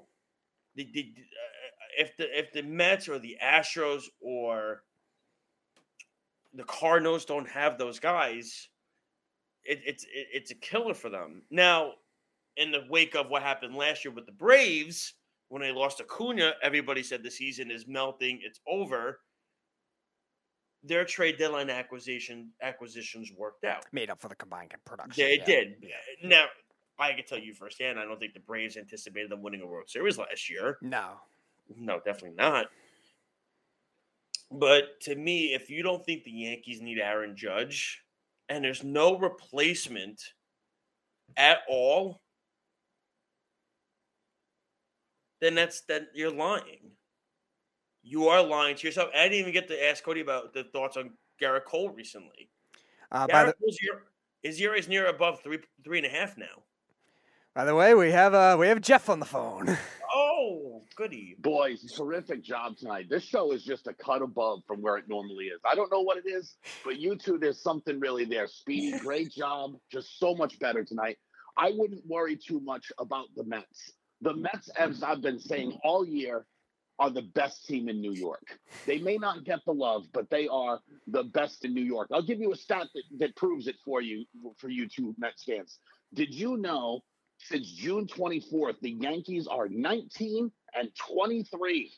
The Diamondbacks, the Royals, the Reds, and the Cubs all have a better record than the Yankees over that span. Wow. Objectively, I they're did not see that. a good baseball team. Well, I would have never thought the Reds and the Cubs. Well, think about this. Think about this. The Dodgers now have a new legend. Joey Gallo, the legend of Joey Gallo. Right? That's what I said. Tearing it up in Los Angeles. Why? because he doesn't play for that trash organization in the Bronx. I saw something. I think Joey Gallo, as a player, has a better combined record than any team. It was like Joey Gallo is the happiest man on the June planet. The guy 24th, gets to wake up and look at a beach every day. yes. Imagine since June 24th, the Royals, the Diamondbacks, the Reds, and the Cubs all have better records than the Yankees. Let's face it, boys, they're not a good team. The Mets now own New York. And you just took out the Braves. That series was terrific, right? You just shit-canned the Red Sox, kicked them out of Fenway Park. The Mets are the best team. They are. Now, I want to ask Jeff this. If the Mets are playing the Dodgers, who would you pick in that series? Jeff, he was asking you if you were to take the Mets or the Dodgers in a playoff series right now. Right now, I'm taking the Mets for the same reason that I had said before. You're going to have DeGrom pitch twice and Scherzer pitch twice. Basically, every time those two guys take the mound, you win. You almost don't need anything else from your starters. Take all their other starters, throw them in the bullpen, right? And let's face it, is Edwin Diaz not the best closer in baseball? And if he's not the best closer but if he's not the best closer in baseball, he easily has the best walkout song in all of baseball, and that's what happens. Right. Oh man, I gotta ask Jeff is he watching? He's watching Patriots Giants tonight. I know he is. Josh is asking if you were caught any of the Patriots Giants preseason. I have. It has been just a disaster. Both sides look terrible. But in fairness, not many people have played tonight. Right. Like all of the Patriots starters did not play, and only a handful of the Giants. The Giants did their first two drives, so that was it. And then their defense was even kind of mixed too. They were kind of experimenting with the young secondary with the front seven starters, and kind of vice versa. The one thing I liked was Darian Beavers played very well tonight at linebacker for the Giants. Yeah, there's a couple of guys that have stood out that have had decent performances. I'll speak to the Patriots side of the ball. I'm sure Speedy will take care of the Giants, but Tyquan Thornton looked pretty good at wide receiver. Anthony Jennings was pretty good at linebacker. I mean, there's been some dudes that have had good games that needed to, by the way, guys that, fringe players that need to make the team, So listen, we'll see. Who cares? It's the first game of preseason. Yeah. Speedy, I want you to ask Jeff because I am leaving in like 2 or 3 minutes. Is he disappointed that I'm leaving in like 3 minutes and Errol's coming in like 5 minutes? All right. Josh's last question because he has to go very soon. Are you disappointed that he has to leave in like 3 minutes and then Errol's coming back in? Yeah, no. The show right now, electric. It's only going to get worse in about 4 minutes, right? It's only going downhill from him, right? Because he's going to come in and he's going to talk about, it's no big deal. Wait till the playoffs. But right now, the Diamondbacks, the Royals, the Reds, and the Cubs since June 24th all have a better record than the Yankees. I did see that. They objectively are not a good baseball team. Let's face it, they stink. And they deserve to. They have the worst fans in all of baseball. Did you see them throwing things all the time? They are just horrible people, Yankee fans. Horrible people. I love the people in Flushing, Queens. Those are real New Yorkers. Yes, from the wise words of Curtis Granderson. He said that the moment he signed. Yeah, well. Right, that's what I'm saying. The Mets are for the people. The Yankees are for the corporations. And that's what Errol likes. He likes blowing corporations. I wish Errol was here to hear this. The show's honestly going to lose some zip. It's going to lose its fastball the minute that weirdo walks in. It's going to. It has pop. It has electricity right now. It's got two great Mets fans, and we're going to lose one of them here in a couple of minutes. It's sad, really. Where does he think Judge is going to end up? Where do you think Aaron Judge is going to end up? Josh's last question. He's staying a Yankee. They don't let guys like that walk. You're going to hear from that idiot Errol that, that's the biggest story where they're in the middle of a pennant race, and Yankee fans like that idiot think the biggest story is where Aaron Judge is going to be next year. This is why the Yankee fans don't deserve nice things, because they're having a great season, but yet they're concentrating on next year. I hate these people. They're horrible people, Yankee fans. I hate these people. See, more people need to be like Mets fans. They are enjoying the season. It's going well. They're staying in the moment. And that's the way it should be. Not these idiots worried where Aaron Judge is going to be next year. This season hasn't ended. I'm actually not done yet because Harold's not there. Let's get into Jeff can hear this. Let's get into Garrett Cole and his spider tax situation. He wants. Josh was saying, he wants to get into Garrett Cole post spider tax situation. Garrett Cole is Garrett Cole the same as Kermit? Yes, we knew you were going to go there again. That's why I said Kermit without the spider tax. What a piece of work that loser is, right? $38 million, and he's it's not even close. It's not even objectively. It's not even debatable. He's the third best starter on his own team. Ask him about best. Nestor Cortez is better than him all year. I wanted to get Jeff's thoughts on Dwayne Brown. Jeff, what are your thoughts on Dwayne Brown signing with the Jets? Josh wants to know. 2 years, $22 million. An old fat loser who's going to get run over by everybody in the division. That was about as blunt as you could They get. didn't want him to begin with. They wanted that fat pig in there, Mekhi Becton, but apparently he was too busy at the buffet with Zion Williamson eating, so they went and got a 40-year-old. Errol continues to troll Jeff in the comments section. Oh, what is he saying? He says, "How about I get Tyler to knock you out all 350 pounds?" I tried. He didn't show. That is true. And how about you lick Brady ass on and I hurt your feelings? You whatever that is, LMAO. And he hurt my feelings over Brady. Please, you're talking about a dude who goes on rants about Bill Belichick still because Belichick scarred him, and he was still crying because Belichick should have been our coach, but he quit. Right? Because of Jet fans like Errol. No one wants to be around Jet fans like Errol. They're all the worst people in New York. They are. So speaking of Tom Brady, we were trying to figure out, we heard that he was going to be stepping away from the team until August 20th. Do you have any more insight of why that wasn't going to happen? He just decided as a personal reason? Yeah, I'd be willing to venture an educated guess on this one that he made a commitment to his family when he had retired for those couple of months and they planned a trip, and that he's keeping his word there. I don't think the Buccaneers have any worries about him stepping away for 3 or 4 or 5 days, even a week, to go and do what he needs to do family-wise. Like, it's not like it's a new playbook and he can't figure it out. It's not like he's not the best quarterback in the league. He is. He's been the best quarterback in the league for 20-something years, right? So let him be with his family. What does he need the first preseason game for? What, to try to get hurt? Get out of here. Speedy, is he here? No, he's not. Errol also says maybe the Jets should bring you in as a mascot, Jeff. I mean, maybe that would be the one good thing. But, their human mascots all quit on him. Didn't Fireman Ed quit? Yes. Right. That's what I'm saying. That's how bad the Jets are. Loyal fans like Fireman Ed quit. That's how terrible that organization is. So if you're asking me how Dwayne Brown's going to do, they're even making their fans quit. So you ask yourself if this is going to be a good move. Errol kept stroking off Carl Lawson this whole time. Has Carl Lawson even played a single snap with the Jets? Not yet. No, he hasn't. But that's all you hear Errol talk about. Oh, Carl Lawson. Carl Lawson still never played a snap, but he loves Carl Lawson for some reason. But you see, this is also why, as a Jet fan, Jeff could probably, hear what I'm saying with this. I don't put any stock into this franchise anymore. I now go in with the attitude of, and again, if they have a great season, it's a great surprise. If they have a bad season, I could say, well, I told you so. I'm not surprised anymore. I've been scarred too much by this organization I have no more trust issues with. I have no more. I have a ton of trust issues with them. I have a ton of trust issues with them.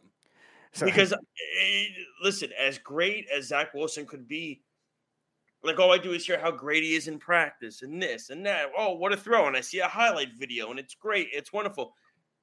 I'd like to see him do that on the field consistently. So Josh was mentioning how he just lost faith in the Jets just because they have the hype all the time, and then they lose. They still have the longest playoff drought in the NFL right now, and you could only rave over so many highlights. I mean, it's so depressing. Listen, my wife is like, I'm not a Jets fan, but I will tell you about one winning streak that I do know of that the Jets have. Yeah, I know what you're going to bring up, Jeff. Longest playoff drought. No. It's not that. The Jets have won 3 straight games against the Dallas Cowboys. They sure have. They sure have. So even if you think the Jets are bad and you think you've lost hope, just be grateful you're not a Cowboy fan. And Josh, I know, I don't think you were at the network yet at this point. Jeff did even say in 2019, the Jets win against the Cowboys in week 5 or whatever it was when Sam Darnold just came back or whatever it was. My favorite win of the year. His favorite win of the entire season. The bomb to Robbie Anderson and he's still running to the end zone. Oh my God. That 80-yard pass to Robbie Anderson still lives in my dreams. I would have said the one where Ryan Fitzpatrick threw the ball to Kenbrell Tompkins way back in like week 16 years ago, and they won it in overtime. That was another good one in Dallas. Yeah, Jeff. Josh also brought up the week 16 one against Dallas when Ryan Fitzpatrick threw the ball to Kenbrell Tompkins. Yeah, I think I remember what you were talking about. I think that was a Saturday night game or something like that, late in the season, and. But I don't think Dallas was even in the playoff race that year. I think that was their bad season. Huh? Kellen Moore was. They never are though. When you're mentioning, I don't think Dallas was in the playoff thing. They never are. No. I mean, like they were even like we always make the joke. Oh, they're always 8-8 every year. Like I think they were even. That was everyone got hurt. They were 4-something that year. 4-11, I think at that time. They won't be anymore. Wait until Jordan Davis puts Dak Prescott's foot on backwards. Yes, Jordan Davis, the new nightmare of the interior offensive lines for all the NFC's teams. But it's not just that though. He's not the nightmare of the interior line. He's going to take up 2 blockers each time, which is going to leave their outside guys constantly one-on-one. That's bad news for a lot of teams. They got 2 good outside rushers there. Yeah, they do. No, the Eagles have always had a great defensive line depth. It's just a matter of getting those guys stay healthy has been their big issue there recently. Last year they didn't have a lot of sacks, surprisingly. They only had 29 as a team, but and every other year they've always been in the top 10 when it comes to sacks and run defense too, especially. We have an off-the-mat comment. Cowboys are fudge packers. I'm guessing that's Alex. That would be Alex. I don't know unless it was somebody trying to pose themselves as Alex, which I wouldn't be surprised. That comment one word actually be confirmed by just looking at the beef. So that comment's confirmed. God. That's an image. The ban the beef mantra is shifting now to off the mat. Is that what we're getting at? He doesn't want to be called the beef anymore. He wants to be called Pig Mike.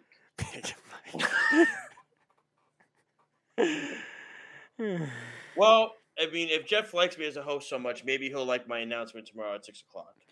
So Josh says if you like Josh so much as a host, you'll like his announcement tomorrow at 6 p.m. Listen, if the announcement is you replacing Errol, buddy, I don't know if you can hear, but I'm giving you the slow clap right now. No, I can hear it. Yeah, he said he could hear you. I'm giving you the slow clap. Well, we need to start a petition, Josh, to replace Errol. Bam. Snug says hashtag ban the beef with the beef emoji and Pig Mike with the pig emoji. How much longer before we get like a ban Errol thing? How much longer was that before that starts happening? And I get yelled at for that somehow. Now I get yelled at for that. Now Josh wants to know how much longer until the comment section is filled with ban Errol. Oh, hey, listen, we don't need to ban Errol. I mean, like we love laughing at Errol. That's what clowns are for. They're there to laugh at, right? The circus is in town when Errol comes in. Oh God. Is he there yet, Speedy, or he's not in yet? He is not in. I mean, if you got to go, we'll go to break. Yeah, I'm gonna go to break now.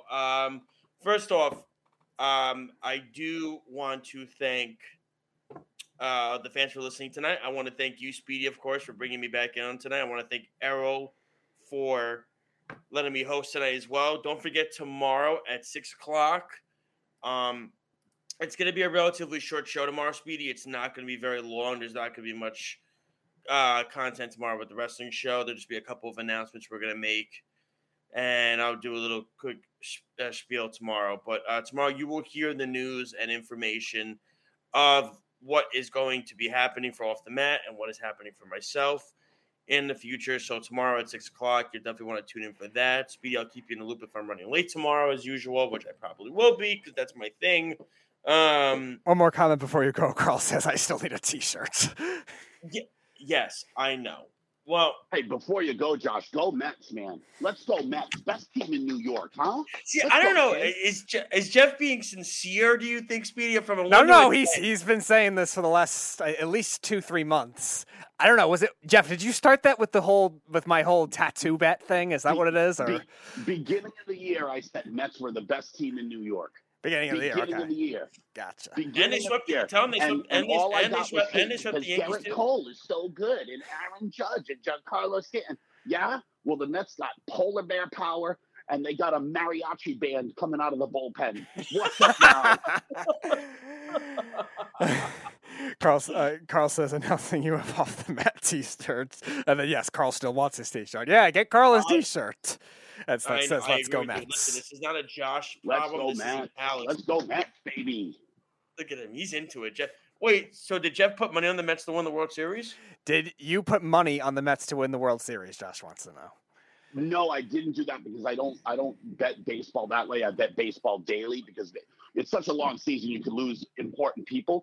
But I may put money on the Mets now because, honestly, the Mets now have a folk hero, an absolute folk hero. How about the Vogel bus? Yes. What a majestic I call him Big Hoss. He's the new spiritual leader. I mean, if he doesn't look majestic as he rounds the bases, I don't know who does. Yep, it's the best showcase of base running since Bartolo Colon's double in St. Louis. It's so funny. We talk about him. But this is what I'm saying. The Mets have the chemistry right now. They're all gelling together, right? They're all happy to be there. Francisco Lindor finally coming on a little bit, huh? Don't let Francisco get hot. Mm-hmm. He has 80-something RBIs now, I think. Like a 30 home run hitter, even though he only averages 10 a season. Alex also says Speedy should get a tattoo of Mr. Met on his ass. That's not the bet, Alex. The bet is I'm getting a polar bear. A polar bear. Wait, are you actually going to get a tattoo of a polar bear baby. if they win the World Series? Yeah, that was the bet. Yeah, that's what I have to do. Correct. It is a polar bear tattoo. You can go to my tattoo. Let's go Mets, man. I love it. Best team in New York. Stuck says, yeah, go ahead. You don't see stats like I just gave you about the Yankees. You don't see stats like that about the Mets. The Mets have been a consistent team all year. Terrific. And they were being threatened by the Braves. They took on that threat, right? And they came up huge in that series. What did you see from the Yankees this last weekend? You saw them fold in Seattle without Seattle's best player. Stuck says Vogelbach almost fluked as he rounds the bases. I love Vogelbach. And they have control of him for next season, too. Yep. The spiritual leader. It's funny because if you squint when you watch Vogelbach round the bases, you'd swear you could almost see Tyler.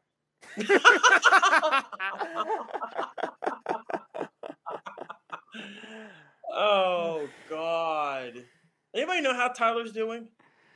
Who knows at this rate? Stuck says... Probably the Clan Rally. Clan Rally.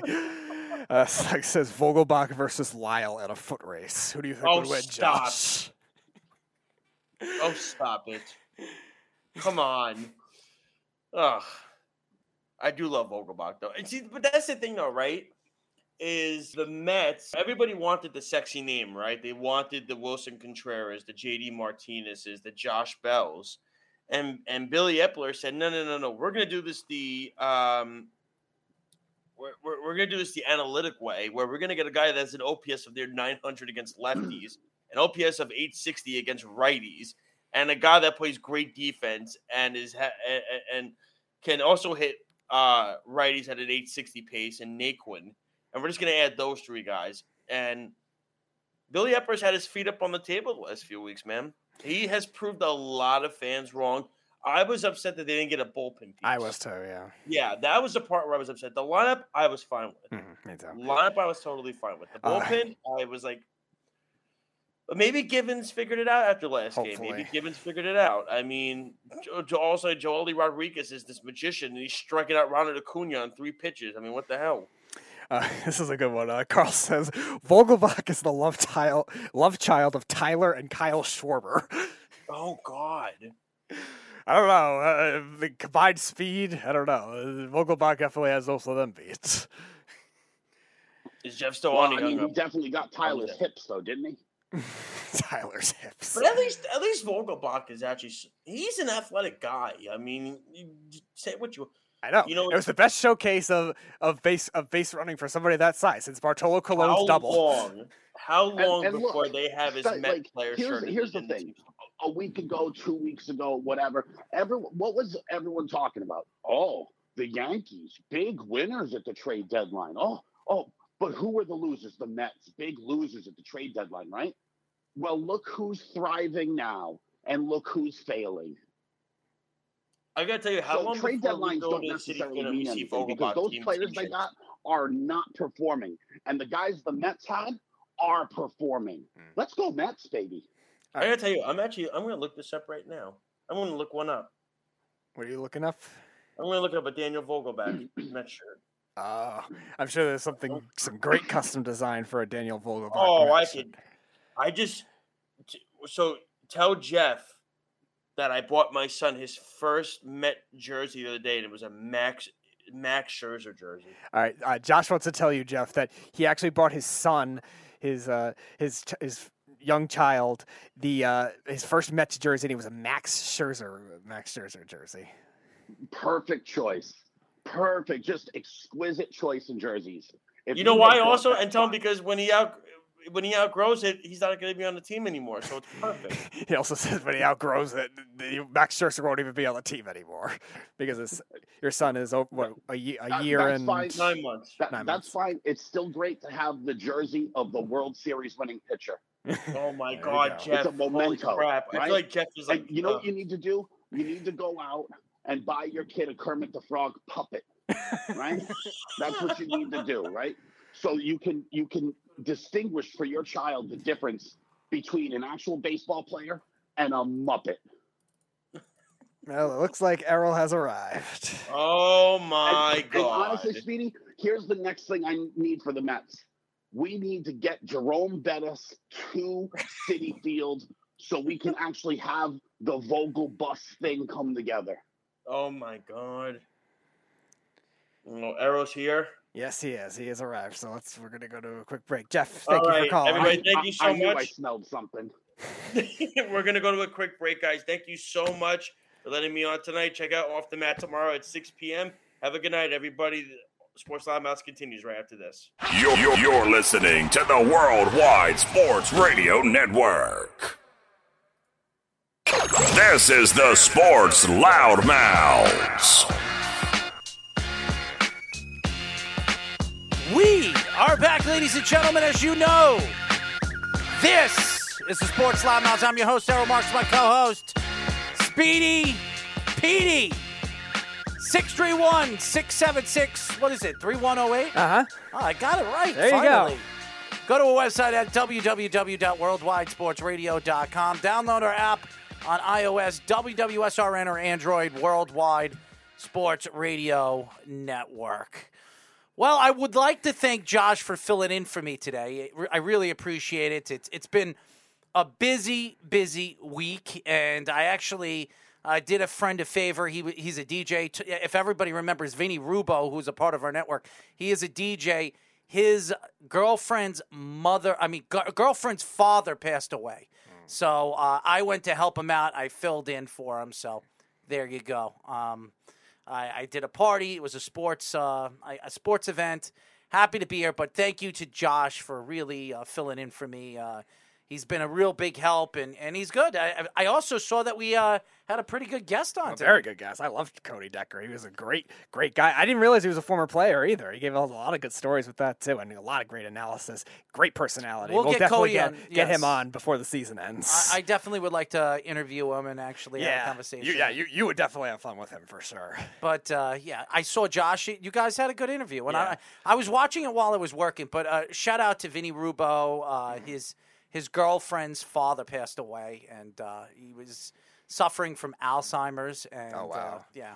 And then I saw some fat plop like Jeff start with me when I am not on, ladies and gentlemen. He tries to attack, but he doesn't know when to not attack. And you want to know something? I'm here, Jeff, and anytime you want to call me and you want to attack me and troll me like you do, well, oink, oink, baby. And Dwayne Brown is fat and it's Dwayne Brown was a Pro Bowler last year, okay? A Pro Bowler. How many Patriots were Pro Bowlers last year offensively? Offensive line. How many Pro Bowlers came from the Patriots? A lousy goose egg. So he attacks Dwayne Brown because he signs with the Jets because he's 37 years old, who's still at the top of his game. Does that make sense? Speaking of trolling people, well, they're not here. Alex comments, Josh likes pulling sticks from his ass. LOL. Probably JK. does. Slug says, Vinny the Mush. Who could forget him? And Carl says, Decker was great, minus the DeGrom is the greatest ever comment. Yeah, well, shout out to Josh. Josh is good. But of course, and who's that, Jeff? Oh yeah, Jeff's calling back. Oh, let's hear the big panda bear open his big fat mouth. All right, Jeff, back for round 2. You want action? You got it, baby. How about them Yankees? How about them Yankees? How about them? They're still on the second in the American League, and what? They're on a losing streak. How about those Red Sox, huh? Where are they? Yeah, listen. Where are they? Hold on. I've been telling you all year the Red Sox are terrible. Yeah. Don't worry. You said that last year too, and they still won. And then you opened your big fat mouth like always. They're terrible. They're terrible this year, right? But at least we're not looking like the Yankees. Jeez, what happened out there in Seattle? You guys didn't score a run for 20 I don't know. Right now, the middle of their lineup is practically gone. What are you talking about? Okay, they don't have Anthony Rizzo. They don't have Giancarlo Stanton. Rizzo played. No, actually, Rizzo has been hurt. And he played one game. He played one game. So now he did play. Whatever, Jeff. You're going to sit here and friggin' open your big fat mouth. And it's always about who the Yankees are missing. Did you know Julio Rodriguez, the Mariners' best player, didn't play? He's been out since the All-Star break. Right. So he didn't play either. So why is it just about the Yankees? The Mariners beat the Yankees, and they beat them terribly. Hey, great base running in extra innings. Hey, little slow clap for the Yankees base running, huh?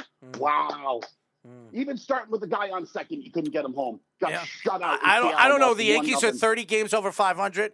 Oh, that's a lousy record. That's a lousy record. Because they started amazingly, like unbelievable. Jeff, everybody knew that the Yankees weren't going to win every game and they were going to go on a slump. Did you hear the stat I gave you? Did you hear the stat? What was the stat? Since June 24th, the Yankees are 19-23, and in that time, the D-backs, Royals, Reds, and Cubs all have a better record than the Yankees. Oh my God! They're floundering. Oh, let's all give a big hand for the Yankees at the trade deadline. Oh, we got so much better. Jeff, how much you want to bet the Yankees have the best record in the American League by the end of the season? Yeah, they might, but they're going to get buried in the playoffs. Okay, whatever, Jeff. Buried in the playoffs. I'll bury you in the playoffs. I'll bury you. I need some bacon. And it's funny that you want to take credit for Dwayne Brown's Pro Bowl season last year. He was a Pro Bowler. Why? Because he didn't play for the Jets. Yeah, because Seattle is the greatest team either. Right. He was also stroking off Carl Lawson. How many snaps has Carl Lawson played for the Jets? None. Goose egg, none. But we stroke him off all the time. Yes, Carl mentions that Decker did say the Yankees could go out in the first round.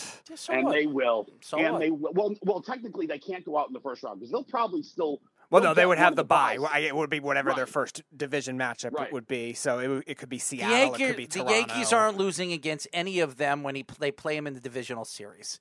I can't wait. I bet you the Yankees go to the American League Championship. I'll put money on it. I pray Baltimore squeaks in and you guys lose to Baltimore. I want to see an Adley Rutschman home run to send you guys home. That would be delicious. Yeah, that would be delicious. It'd be delicious if you shut the hell up. How's that? That would be terrific. It would be terrific. Oh, look at our Pro Bowl lineman, Dwayne Brown. Yeah, he played for Seattle. That's why he was a Pro Bowler.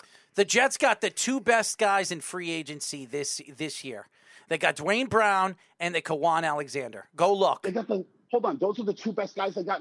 You're saying those are the two best players in free agency. They were the two best players available in free agency. Yep. I think he's talking post-draft. No, dude. No, post-draft, yes. Yes. No, you said in free agency. Since the fucking draft, you pain in the ass. You're a pain in the ass. Because it's not the same. There were other. No, it's not a pain in the ass. It's because it's not the same. He didn't get a contract. He didn't get like money like J.C. Jackson money or any of those other guys that got big contracts. He waited. No one wanted him for a while. He's been sitting around. Who? Because everyone's like, who? Fat pig. Dwayne Brown. Dwayne Brown was sitting around. He went to visit 3 other teams, you idiot. And he decided to go and play for the Jets. No, they were all good. They're all playoff teams. Go look go look at the teams that he was looking at. 3 teams, and they all said, "You're an old slug. Go play for the Jets." No, they did not. That's so much you know, buddy. That shows you how much you know. Yeah. I mean, if they had thrown the right money at him, he would have gone there. He wouldn't have had to wait around until the last team wanted him. The last team wanted him. There were 3 other teams that wanted him, and all playoff teams. Well, listen, not every team has genuine interest just because you got invited in. You know what, Jeff? Plenty of times you know what get invited in and then get shipped out. You know what you are? You're just a troll. You open up your big damn mouth and you just like to talk. Yeah, you troll. That's what you do. You troll. What a juicy stat that was about the Yankees. You don't think that's a good stat? Oh, my God. Juicy stat. You'll always find something to attack the Yankees. But you know what? Here's the attack back to you. The Yankees are going to win the divisional game. And by the way, your Red Sox aren't going to be playing in the playoffs. They're terrible. Yeah, they're terrible. They're actually awful. They've also had a run of bad luck. They had injuries, too. Trevor Story, Kike Hernandez. Dude, Chris Sale, he's hurt a lot, and I get that can be the knock. But that line drive off his hand is just the craziest way to get hurt, is it not? Yeah. Carl says, if playoff teams wanted him, why would he go to the Jets? Snug says... Oh, I got the answer for that. Good. I got the answer for that. Go ahead. Say what Snug says. Snug says, the Astros and Mariners both won the season series versus the Yanks. Dwayne Brown blew it. He could have been a Cowboy. And says, fair question. You want the answer? Lakin Tomlinson's one of his best friends. That's why. That's why. That's why. Right. That's why. No. Lakin Are you playing games or you just talking crap? No. Lakin Tomlinson, Dwayne Brown, no, and Donovan Mitchell, all at a restaurant. Lakin they all ended up in New York. Tomlinson is best friends with Dwayne Brown. That is a fact. There was a story online today.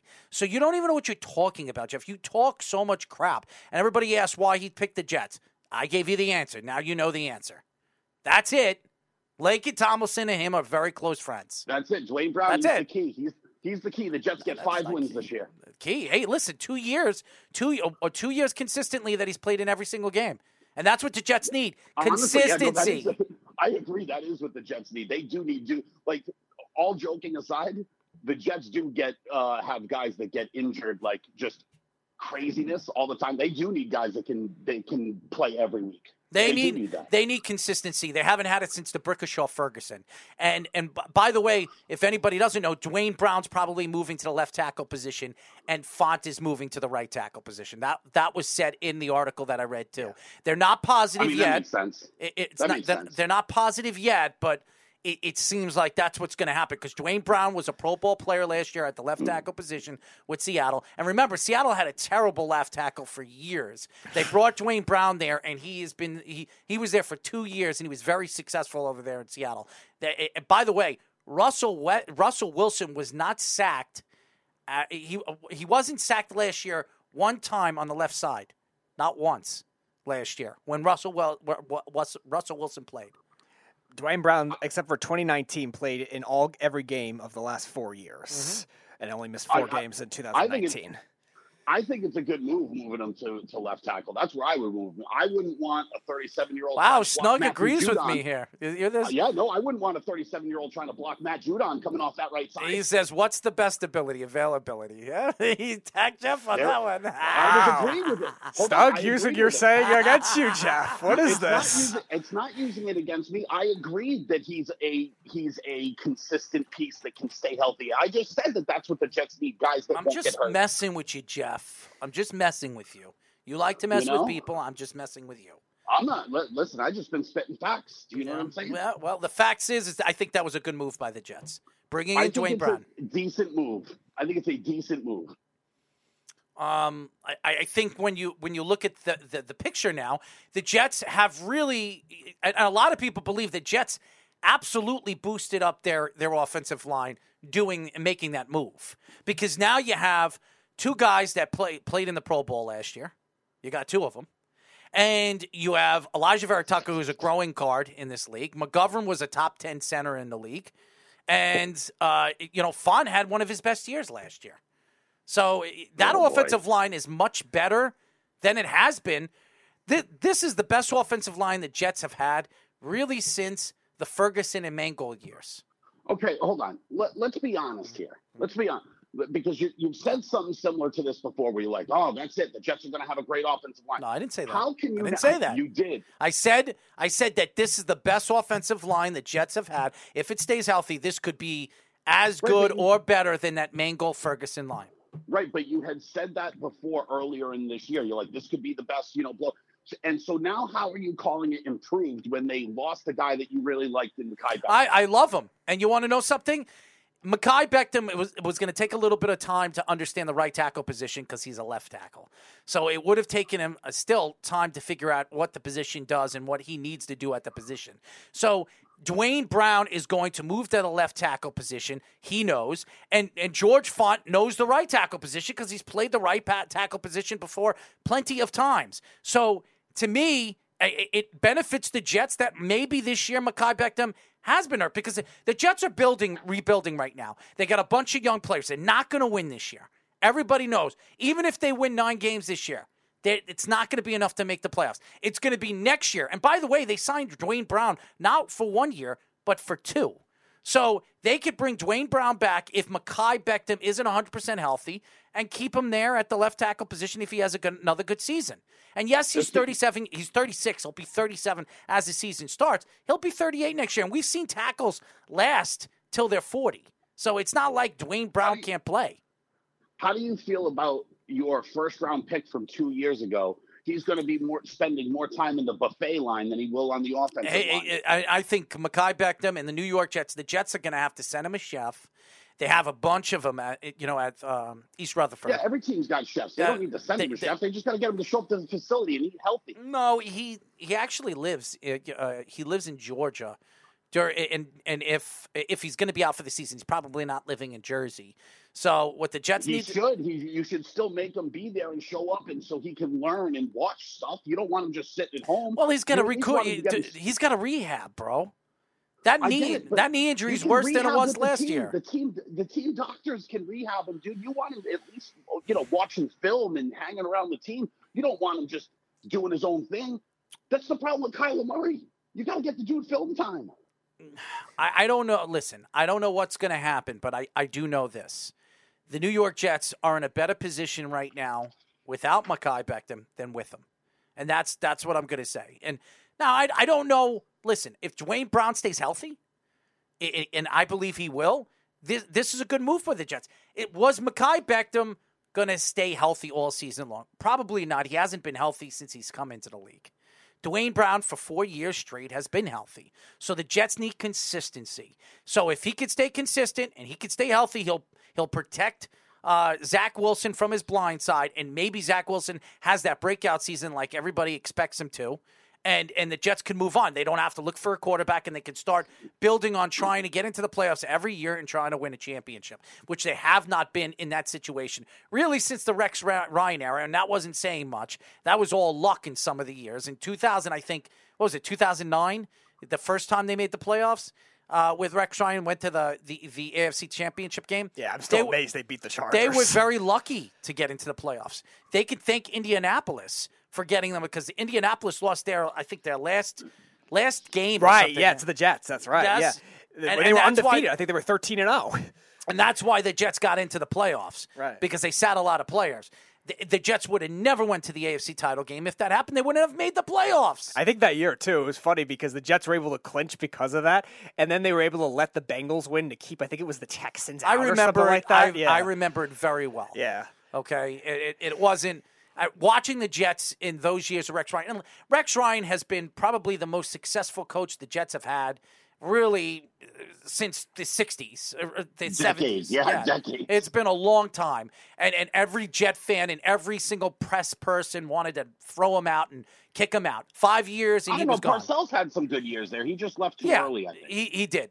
Parcells he took over the team, I think, in 96. Something like that. It was 96, and he was there from 96, 97, and 98. After 98, he was done. 3 years Parcells was there. No, it had to be after that because the Patriots Super Bowl against Green Bay was 96, so it might have been the next year. No, it was 97. Oh, 97? Okay. All right, so so it would have been it was the 96 it was 96. So that's the 96 season. Yeah. So I think the next year after that he went to the Jets. It was 96, 97, and 98, wasn't it? Yeah. He was there? No. He was still with the Patriots in 96. Right. Dude, I have the ticket. I can send you a picture of the ticket. I believe you. The Patriots played in 97 against the Jaguars, but that's in January, so that was their last game. So he had to have started in 97. 97. So 97, 98, 99, he was there. He was there for 3 years, and then he left. So and then the greatest coaching move in the history of the league took place. Yeah. Bill Belichick gets a job and then completely ditches them. But whatever. Nevertheless, it happened. It is what it is. But again, the Jets have not had a successful coach. Now, Robert Saleh could really change this, and it could turn into a very good 5-6 years now. We'll see. Robert Saleh's got to prove that he can coach, and that's something that he hasn't done yet. Last year was, to me, a debacle. The second half of the season, he started coaching better. Zach Wilson wasn't great, but he wasn't bad. He was being consistent. He made some really good throws. I want to see consistency. Now there's no excuses for Zach Wilson anymore. There is none. He's got the wide receivers. He's got playmakers, Garrett Wilson. He's got Elijah Moore. He's got Denzel Mims. Do that. That's ridiculous too, man. What? You can't say he's got the receivers. You don't know what Garrett Wilson's going to be yet. Well, you don't know. What I've heard, he's flying on the field right now. So great, I know. Practice, terrific. Yeah, but listen, he's a playmaker, and that's Tyquan Thornton looks amazing, and he looks fast on the Patriots. If you put Garrett Wilson with Patrick Mahomes, Garrett Wilson's a star. And if Zach Wilson, yes I do, because Garrett Wilson's fast. If Zach Wilson wants to prove himself, the quarterback makes everybody around him better. The great quarterbacks do that. We've seen that all the time. Just because you're fast doesn't make you a great player. And putting him with Mahomes because he's fast makes him a great player isn't true either. Look at Mecole Hardman. Is he a great player? Mecole Hardman wasn't a first-round pick. He wasn't a first-round pick. He wasn't a top 10 pick. He was what, a fourth-round pick? He was a second-round pick that should have been a fourth-round pick. Okay? Hardman is not Garrett Wilson. Garrett Wilson was, some people declared him the best wide receiver in this year's draft, okay? There's no way, there's no comparison to him, okay? And Garrett Wilson needs to get it. You just said he's fast, so he's got great hands too. How many times did he drop the ball last year? He don't drop the ball. He's got to Zach Wilson's got to get on the field and make everybody around him better. If he doesn't do that, this will be the last season Zach Wilson is going to be starting for the New York Jets. I can guarantee it. He will not be the Jets quarterback next year. He will not. After all the moves that Joe Douglas made, he practically rebuilt that offensive line. He rebuilt it. He gave them 2 Pro Bowlers. 2, not 1, 2 Pro Bowlers on that line. 2 of them. George Fant, who he brought in, had a sensational year last year. Not a big fan of his. Sensational. And then he drafted Elijah Vera Tucker, who was the second best guard in all of football in the second half of the season. And McGovern, who was a top 10 center. Can't stay healthy, but he was a top 10 center when he was on the field. There's no argument, no rhyme or reason. If Zach Wilson doesn't show up every single week and makes the throws and throws interceptions, he will be gone after this year. But that's well, he could be gone after this year because of next year's draft. Yeah, that's what I'm saying. That could be true. But here's the problem with your expectations of Zach Wilson is he's already put some film out there. And a lot of people have those sophomore struggles because now people already do have a little bit of a game plan for him. So the defense is harder for him. You're right. So saying like, he's. But I've got an answer for you. I got an answer for you. You have no question. You have video and all that other stuff, and you watch him. Zach Wilson had nobody to throw to last year. He had nobody. He had nobody to throw to. All right? He was throwing to Braxton Berrios last year. That was his number one target. Best receiver. No. Braxton Berrios, best receiver out there right now. Who? On the Jets? No, he's not. Listen, we don't know what Garrett Wilson's going to be. He could be great. Elijah Moore is the best wide receiver they have. Okay, I'll give you that one. But Berrios second best right now. He's certainly better than Davis. Right now, better than Davis. Right now, millions of dollars too. He's gone after this year. He's gone after this year. Great signing. They're not going to, even if he has a good season, he's gone. Well, he wasn't bad until he got hurt last year. He had 500. Before he got hurt, he had 500 yards, and he had what? 5 touchdowns? Four touchdowns? That's not a bad season. If he played the full season, he would have had 8 touchdowns and probably 1,000 yards. That's not a bum, Jeff. That's not a bum. And if he could stay healthy this year with the players that they have, the Jets could be very fun to watch offensively. And they got Breece Hall. And they got Michael Carter. This should be a high-flying offense. And by the way, I don't know if everybody watches Jets One Drive, and you check it up on. Well, a lot of Jet fans do. If you want to check on YouTube, it's the offense is dominating right now, and the Jets defense is really good. It's really good. So I'm interested to see what Zach Wilson does, because if Zach Wilson doesn't show up this year and he doesn't play well, he'll be gone. There is no question. There is no way the Jets are going to keep him. He could be, but he could also stick around, because if the quarterback the Jets like, and this is what happens to everybody, right? If the quarterback the Jets like is just say the first overall pick, right? I don't even care if you pick like 3rd or whatever, right? Yeah. And the Jets are picking 8th or 9th or 10th. That quarterback that they really like won't be there. They're not going to draft a guy that they're iffy on over the guy that they took with the 3rd pick. You know what I'm saying? Yeah. Like, if it's not their guy, they're not taking him. Right. Snug says, breaking news, Zach Wilson's been traded to Carolina. There's a lot of guys in the league who are fast. Yawn. Oh, that was the best. And 7 bowl wins later, Super Bowl wins later, Belichick marches on.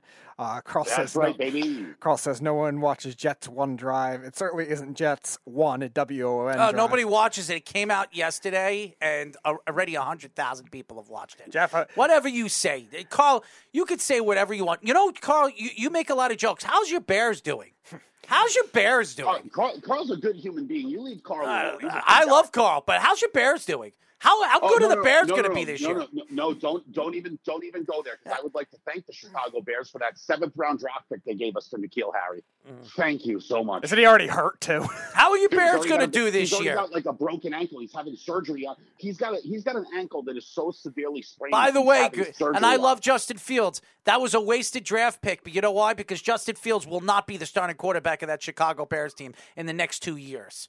They'll be looking for another quarterback. Great move, by the way. Of course not, because of course they will be, because if we've learned anything, it's Ohio State quarterbacks and Alabama quarterbacks don't do shit. Don't worry, they could draft the new Michigan owner, Jackson Smith and Nagiba. And Jigba. Jigba. Right. And by the way, the new Michigan owner. And by the way, I'm starting a petition right now, and I'd like to hear some ayes if you guys agree with me. Jalen Hurts is no longer considered an Alabama quarterback. They kicked him out of Alabama for Hawaiian Tebow. Jalen Hurts, Oklahoma Sooner quarterback, Jalen Hurts. That's what we need to go on from now on. Carl says, I don't pretend the Bears are good. Don't worry about it. And I'm not pretending the Jets are good. So what are you talking about? Bears are trash, and don't turn What are you talking about, Carl? You want to start with me, Carl? Because you're not going to win either. You're not going to win either. Don't upset the Bears fans. I want them to trade Roquan Smith to the Patriots.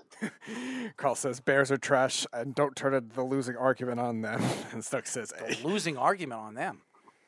Are the Bears the Michigan of the NFL? Probably. No, the Bears are just trash. Michigan will at least look good to win enough some games, and then they'll lose it when it matters. But so is Michigan. Michigan's the Cowboys of college football. All the hype at the beginning of the year, fans that always believe it's their year, and they lose big games. I want Sean Payton to take over at Michigan, kick Jim Harbaugh out. Snug says at least the Bears occasionally go to the Super Bowl. They also did don't. once. That's why they don't play in the same division as the Patriots as long as the Jets had and Tom Brady. So I don't want to hear it, Snug. You got Snug. You like to. You're a troll too, man. You just like to troll on this friggin'. Oh, you're upset tonight. You're going after everybody. Oh, You're absolutely. upset. Absolutely. Why are you so upset? I've got other things going on. Is it because since June 24th, the Yankees are 19-23? Has nothing to do with the Yankees. I'm not worried about the Yankees. Out of all the teams that I root for, I'm not worried about the New York Yankees. I'm trying to figure out why you're so upset tonight. You're going after me. You're going after Carl. You're going after. I am not worried. I am not worried about the New York Yankees. Out of all the teams I root offers for, to make you cupcakes, and then you're going to attack this guy. This is ridiculous. He's making me cupcakes. Which will still probably come in every before time Kenny's he makes turkey me dinner. a shirt. It's something stupid. So you're gonna make me cupcakes. What are you gonna do? You're gonna piss in the middle of the cupcakes and send it to me? Which will still probably come in before Kenny's turkey dinner. That's true. In Snug's defense, he saw you wearing a Jets jersey, so he just figured you like to wear stupid things. So that's the shirt he sent you. He thought that you just had an affinity for dumb shirts, and it's a good effort on Snug's part. I don't wear dumb shirts. Matter of fact, the only person or a Jets jersey. That's not a dumb shirt. First of all, it certainly is. No, it's not. Well, it's very easy to mistake it as a dumb shirt. It's not. Carl says no. Bears are garbage. Bears with one playoff win in a decade, not good. Yeah. The Bears are about to get Nelson Aguilar. I'll tell you that right now. So what's this trade you have in mind for the Patriots to get Roquan Smith? No, Tyquan Thornton has looked good, and Trey Nixon has looked pretty decent. And at $15 million, I'm pretty sure the Patriots would like to shed Nelson Aguilar. Because the Bears had 3 of their top 4 receivers all get hurt so far, I'm sure the Bears are interested in getting a wide receiver. Patriots and Bears have already done business this offseason, haven't they? Yeah, they have the 5th most cap space too. So if they want it, they could do it. But I don't know what. I don't know if anything could save their cause at this point. I mean, you'll have to hope you get Nelson Aguilar from like the small stint he had with the Raiders, and maybe in the playoffs for the Eagles when they went to the Super Bowl. I will gladly give Carl Nelson Aguilar, and he can just Grubhub Tyler a couple of cheeseburgers. Stuck says, how do you make stupid cupcakes? Jeff is 100% correct, and naturally, Jeff is a fine gentleman. That's right, baby. Well, I did want to get into this, and there is something that I wanted to get into with baseball, and we were talking before the show started. It's something else. It has nothing to do with the Yankees. This has nothing to do with the Yankees. I didn't even want to get into the Yankees. Again, I'm not worried about the Yankees. I expected the Yankees to go on a losing streak. I knew they were going to go. They were going to go on a streak. Get in the into second your half. other baseball thing. We don't care about the Yankees. I really did. But if the Mets and the Philadelphia Phillies meet in the playoffs, the Mets could meet 2 very known faces in Noah Syndergaard and Zach Wheeler. And I'd like to ask Met fans this question. If somehow the Phillies meet the Mets in the playoffs and the Phillies knock off the Mets in the playoffs with Zach Wheeler and Noah Syndergaard, what is the excuse after that? Now, Josh told me there's no way in hell that Philadelphia team is going to beat the Mets. But let's say they do. Let's say they beat the powerhouse Met team. Don't say they won't, because we've seen teams. I don't, Jeff. You could say whatever you want. What do you best you team think? In New York. Let's go Mets. Right now, they have the best record. It doesn't mean they're the best team in New York. They are the best team in New York. No, they're not. Polar Bear Power, baby. They're not. Polar Bear Power. Aaron Judge is going to win the MVP. What are you talking about? Great MVP. Yeah, no Polar Bear Power. Polar Bear Power. Judge Power. 45 home runs. In a ballpark, you could piss over. Oh, really? Right do you know that Aaron Judge has more home runs outside of his ballpark than inside his ballpark? Terrific. Great. Right? Did you know that? Did you know that? No, you didn't. Did you know the Mets have a whole mariachi band? You're an idiot. You really are a jackass. But that's a good question. If you sit here today, and let's say Zach Wheeler and Noah Syndergaard knock off the Mets, what are Met fans going to say after that? Now, Speedy says, of course you would think that. And I don't care. I don't root against the Mets. I really don't.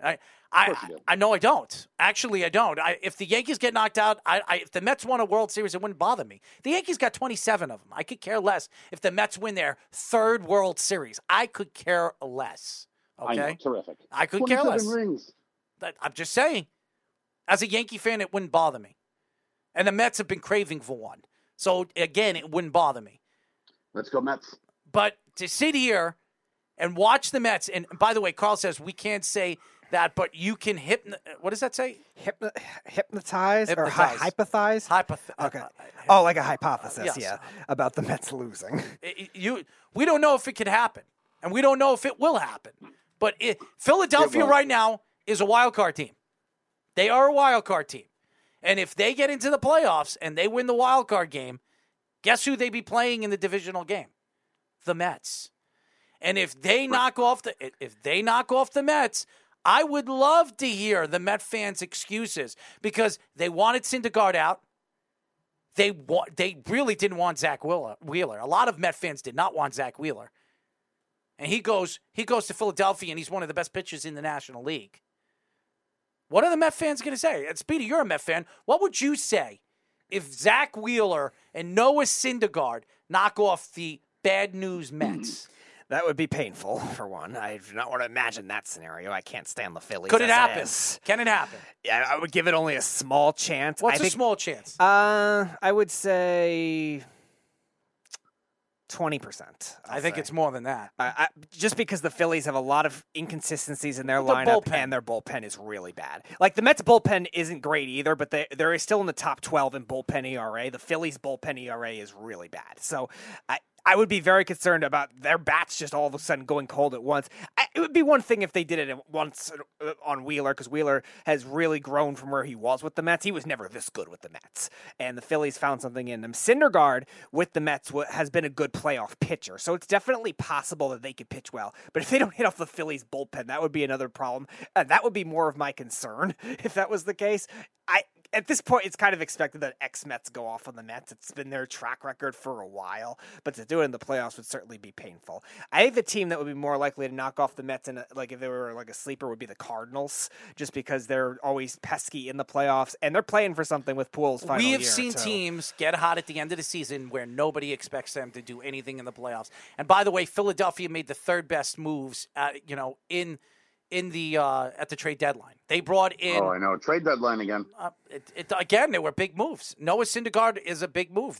He's 2-0 since he's been a Philadelphia Philly. He's been 2-0. And the team that didn't make any moves, it was like, oh, this is so disappointing. They're the team on fire since the trade deadline. Let's go Mets.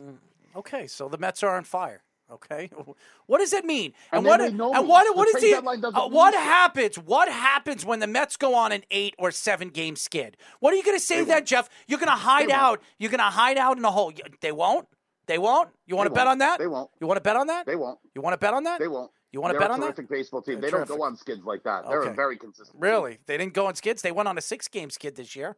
What are you talking about, Jeff? That was pre DeGrom. DeGrom will break that streak up. Okay. Well, also keep in mind, though, too, the Phillies are in that same kind of boat right now, too. They're on a massive streak. They've won 11 of 12, too. So they'll cool off at some point, too.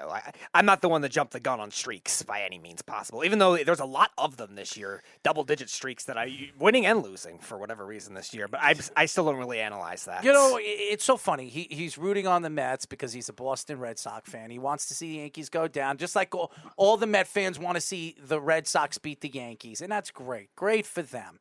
Because that's facts. That's facts. Your scenario is your scenario is totally wrong. Oh, really? And we talked about this earlier, Speedy. Have I not been saying Mets best team in New York since the beginning of the season? You would say that even if they weren't, and they weren't the best team in New York. The Yankees have been the best team in New York all season. Jeff used to rip into the Mets a lot. I don't know. No, he wasn't. He used to. Like 3 years ago, he did. Like big time. I used to say the season hadn't even started unless the first Met got hurt. That's right. Right? I used to say it all the time. Yeah, and you said that the last 2 years? You didn't say that last year. You didn't say that last year. No, you didn't. Of course I did. No, you didn't. Of course I did. No, you didn't. Now I loved the Scherzer signing, and now I'm all on board. Uncle Stevie just throwing cash at everybody. Oh, here's some for Lindor. Hey, Jeff, how much you have on the Mets winning World Series? Because they're not going to win it this year. I don't bet that way in baseball. I'm a day-to-day bettor in baseball. Because you know they're not going to win. That's why. I don't. I do. I know the answer I gave earlier. I know they're not going to win. I know they're not going to win this year. Even me against I don't care if the Mets are win or don't. They're not going to win. No, they're not. The Yankees will go further in the playoffs than the Mets will. They will go further than the Mets. But that's a weird thing to say too. Why? Because they don't. Why? Because they don't play the same teams. You're right. The Yankees are playing better teams. Well, that's not true. The better teams are all in the National League. Why are they better teams in the National League? The Padres, the Mets. The Yankees are in the hardest division in baseball. What are you talking about? The Yankees are in the hardest division in baseball. Don't get this. No, get out of here, Jeff. Get out of here, Jeff. The best teams this year are in the National League. The Cardinals. The National League isn't. They beat on each other. That's why they're better. That's why they look better. They beat on each other. But in the playoffs, they're gonna all have to play each other. That's what it is in the playoffs. So you're going to see Dodgers and Padres. You're going to see, Mets and Cardinals and things like that. So you don't know because of the matchup. And by the way, we just saw how the Yankees would perform against the Cardinals. Not well. Let me ask you a question, Jeff. Because how they do against the Cardinals? No. How they do? Yeah. What are you hypothetically? What are you talking about? Play the Cardinals. What are you talking about? 2 out of 3? Well, I think they would. Why? Because the Yankees They got swept. The Yankees got swept first of all. They got swept. That's right. They got swept. You're down 3-0 against the Cardinals so far. The Yankees are right now in a slump. The Yankees are in a slump, and you call him Kermit. Meanwhile, his last game, he pitched no-hit ball. I mean, he gave up, what, 1 hit or 2 hits? He gave up no runs, and the Yankees couldn't score. And the reason why the Yankees can't score is because the middle of the lineup has been gone, really, for the last 2 weeks. So you're sitting here. Would Kermit do the? Would Kermit do we'll the see. stuff before? We'll see, Jeff. Because I know he gave up. Giancarlo Stanton will be back next week, and that middle of the lineup is going to clear out, and we'll see how bad the Yankees are. Let's see what the Red Sox are going to do against the Yankees this weekend. Let's see what happens. The Red Sox. You're bringing up the Red Sox because you want to because the Yankees are going to wipe the floor. The Yankees are going to go into Boston. The Yankees are going to go into Boston and wipe the floor with the Red Sox. I hope they do. I hope they do. They are. The Red Sox stink. But they are. How did Kermit Cole do the start before that one? You know, the one where he pitched 1-hit ball and whatever. How did he do? Oh, I think he gave up 3 home runs in the first inning and he got pulled, didn't he? It's the second time this year he's given up 3 home runs in the first inning. It's the second time. Wonderful. Snug says the Dodgers are amazing right now. DeGrom is looking like the Cy Young version of himself. Dodgers are great. How about Dodger legend Joey Gallo just having himself a week? Huh? Let's go, Joey Gallo. Carl says Speedy only jumps on streaks on underwear. Snug says everyone wants to see the Sox beat the Yankees minus Yanks fans. Uncle Stevie has the swagger. The American League has the Astros and who? And Carl says hashtag Spider Tack.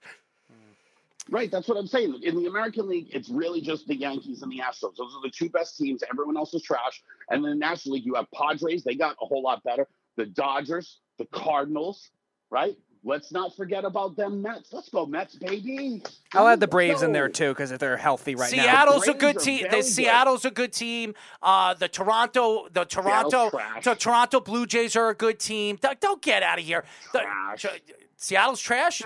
Seattle's trash. Seattle's trash, and Toronto's so trash they already had to fire their manager. No, Toronto's trash. Toronto's trash. That's why they're. Do good teams fire their manager midseason? Whatever you say, Jeff. Whatever you say.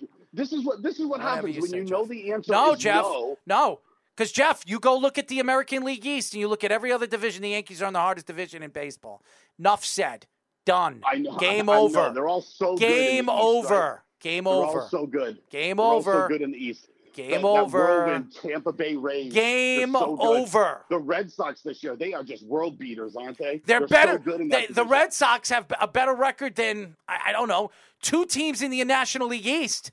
And they almost have the same record as Philadelphia, who's in third place and they're in a wild card spot. Washington just sold everything. Washington is a AAA team right now, dude. They were a AAA team even with the players that they had, buddy. Even with the players they had. You're so butthurt trying to defend the Yankees. No, You're because lashing out. because I'm lashing out because all you guys are doing is attacking the Yankees. Tampa, I'm not attacking. I'm saying let's go Mets. Tampa's had not a great year, but Tampa's not as bad as they are, and they're 58 and 52. They could still make the playoffs. They could still end up this season with 90 wins. And I will say this: 3 out of the 5 teams in the American League East will have 90 or more wins. Tampa's interesting as a potential sleeper for this reason only, and that's because a lot of their hitters have been hurt all year, too, so their offense has really suffered, and they still have pretty good pitching. Yeah, I would say terrible. No. The pitching's been good. The hitting has been bad because they've had a lot of injuries this year, the Rays. So they might be the one sleeper among that. The Blue Jays have a questionable bullpen. Seattle, I love their story. Seattle, they're new all at once. Will it translate to the postseason? We'll see. To be determined. But yeah, it seems like it's a Yankees-Astros fight. Go ahead, Jeff, what were you saying? And I'm a Mets guy because I think the Mets have the 2 best starting pitchers in New York. The 2 best, Scherzer and DeGrom. Sign me up, baby. Snuck says, I like the positive message. Let's go, Jeff, Mets. we got to let you go. Let's go, Mets. # designing Speedy stat. The Braves, the Mets, and Seattle is so-so. No, they're not so-so. They're a good team, and the Blue Jays are better with the new manager. I'm not as worried about the manager with the Blue Jays as much as I am worried about their lack of bullpen depth, because even their starters haven't been great either this year. So their pitching as a whole, I don't know if you could trust for the postseason. Jeff, thank you for calling, bud. Always a pleasure. I can't wait to see what Kermit does in the playoffs. I wonder if he'll bomb out like he did last year. That's what I deal with.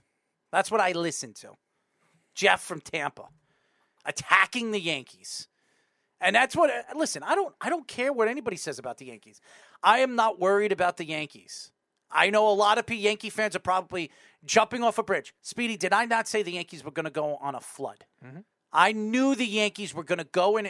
They were going to have a situation where they're going to go on a losing streak. They're not going to be. But I'll tell you this, the Yankees are still going to have 100 wins this year. They're still going to win 100 games. They'll probably have the best record in the American League. I don't care right now. Houston, is up 1 game or something? 1 game right now. One game. The Yankees will go on a streak. The Yankees will win 9 or 8 games in a row, and nobody's going to be talking about this streak anymore. Right now, the Mets are playing better baseball than the Yankees. Oh, well. The Yankees also have to play better teams in their division. They got to play Toronto 17 games a year. They got to play Tampa 17 games a year. They got to play Baltimore, who's had a great season, 17 games a year. And they got to play Boston, yes, who's 55 and 58. You say they stink, but still pretty good record in their division. Carl says, who wins a playoff game / series first, Mariners or Jets? We know it won't be the Bears. Well, here's the thing, Carl. If the Mariners can get the first wild card, they could possibly beat Toronto. The only team that I fear for the Yankees not going to the World Series is Seattle. That's the only team. A young upstart Seattle. That would be something. The Mariners have the longest playoff drought of any 4 teams in any of the 4 major sports. They go from that to the World Series. I am not worried about Houston because the Yankees are due against Houston. Their Yankees are due against the Houston Astros. I think if the Yankees play the Houston Astros, they beat them. It's Seattle that I worry about. Young upstart team. Their payroll, I think, is only a little bit more than Max Scherzer's total salary. So that would be some. I really don't worry about Houston. I think the Yankees are made to beat Houston in a playoff series. I think they're going to beat them. Carl says shades of a young Griffey stealing a series again.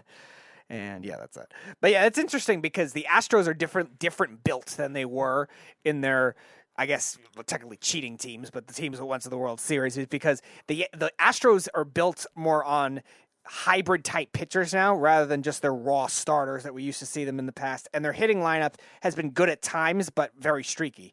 Bregman, who was thought of as supposed to be, everyone's like the best third baseman in baseball at one point. He's actually like their 5th or 6th best hitter on this team. So it's a very different team. It's now Alvarez, like Jeff was mentioning, Kyle Tucker, guys like that in their hitting. And then their pitching for Dusty Baker, kind of old school guy, is more new school than we've seen before. So it's very interesting, but will it work in the playoffs? We'll see. I disagree. But I think in the big picture with the Yankees and the Astros and the Seattle Mariners, I worry about Seattle because of their pitching staff, because of Castillo. He's 2-0 against the Yankees this year. I think he's given up 1 run against the Yankees. And you do not want to play Castillo 2 times out of a 7-game series. Because I think, even though Justin Verlander has had a sensational year, he's been unbelievable, and some of the starting rotation of the Houston Astros have been fantastic. I think the Yankees the Yankees are due against them. There's just something. I don't worry. Everybody asks me, who do you worry about in the American League against the Yankees? It's Seattle. They're the team. I just worry about them. And don't even forget about the pitcher that's been the best for them all year, Logan Gilbert, Cy Young candidate, as under 2 or almost under 2 ERA as well. And then they just trade for Castillo as well. They're getting very good with the starting rotation. And Rodriguez hasn't even played in the second half. Rodriguez in the second half. And all the ex-Mets are now filling out their bullpen wonderfully. Yeah, well, we'll see what happens. Leave it to ex-Mets relievers to do well somewhere else. But, by the way, Kevin Durant says he wants to be a 76er. It's a good landing spot for him. Allegedly. Why would he go over there?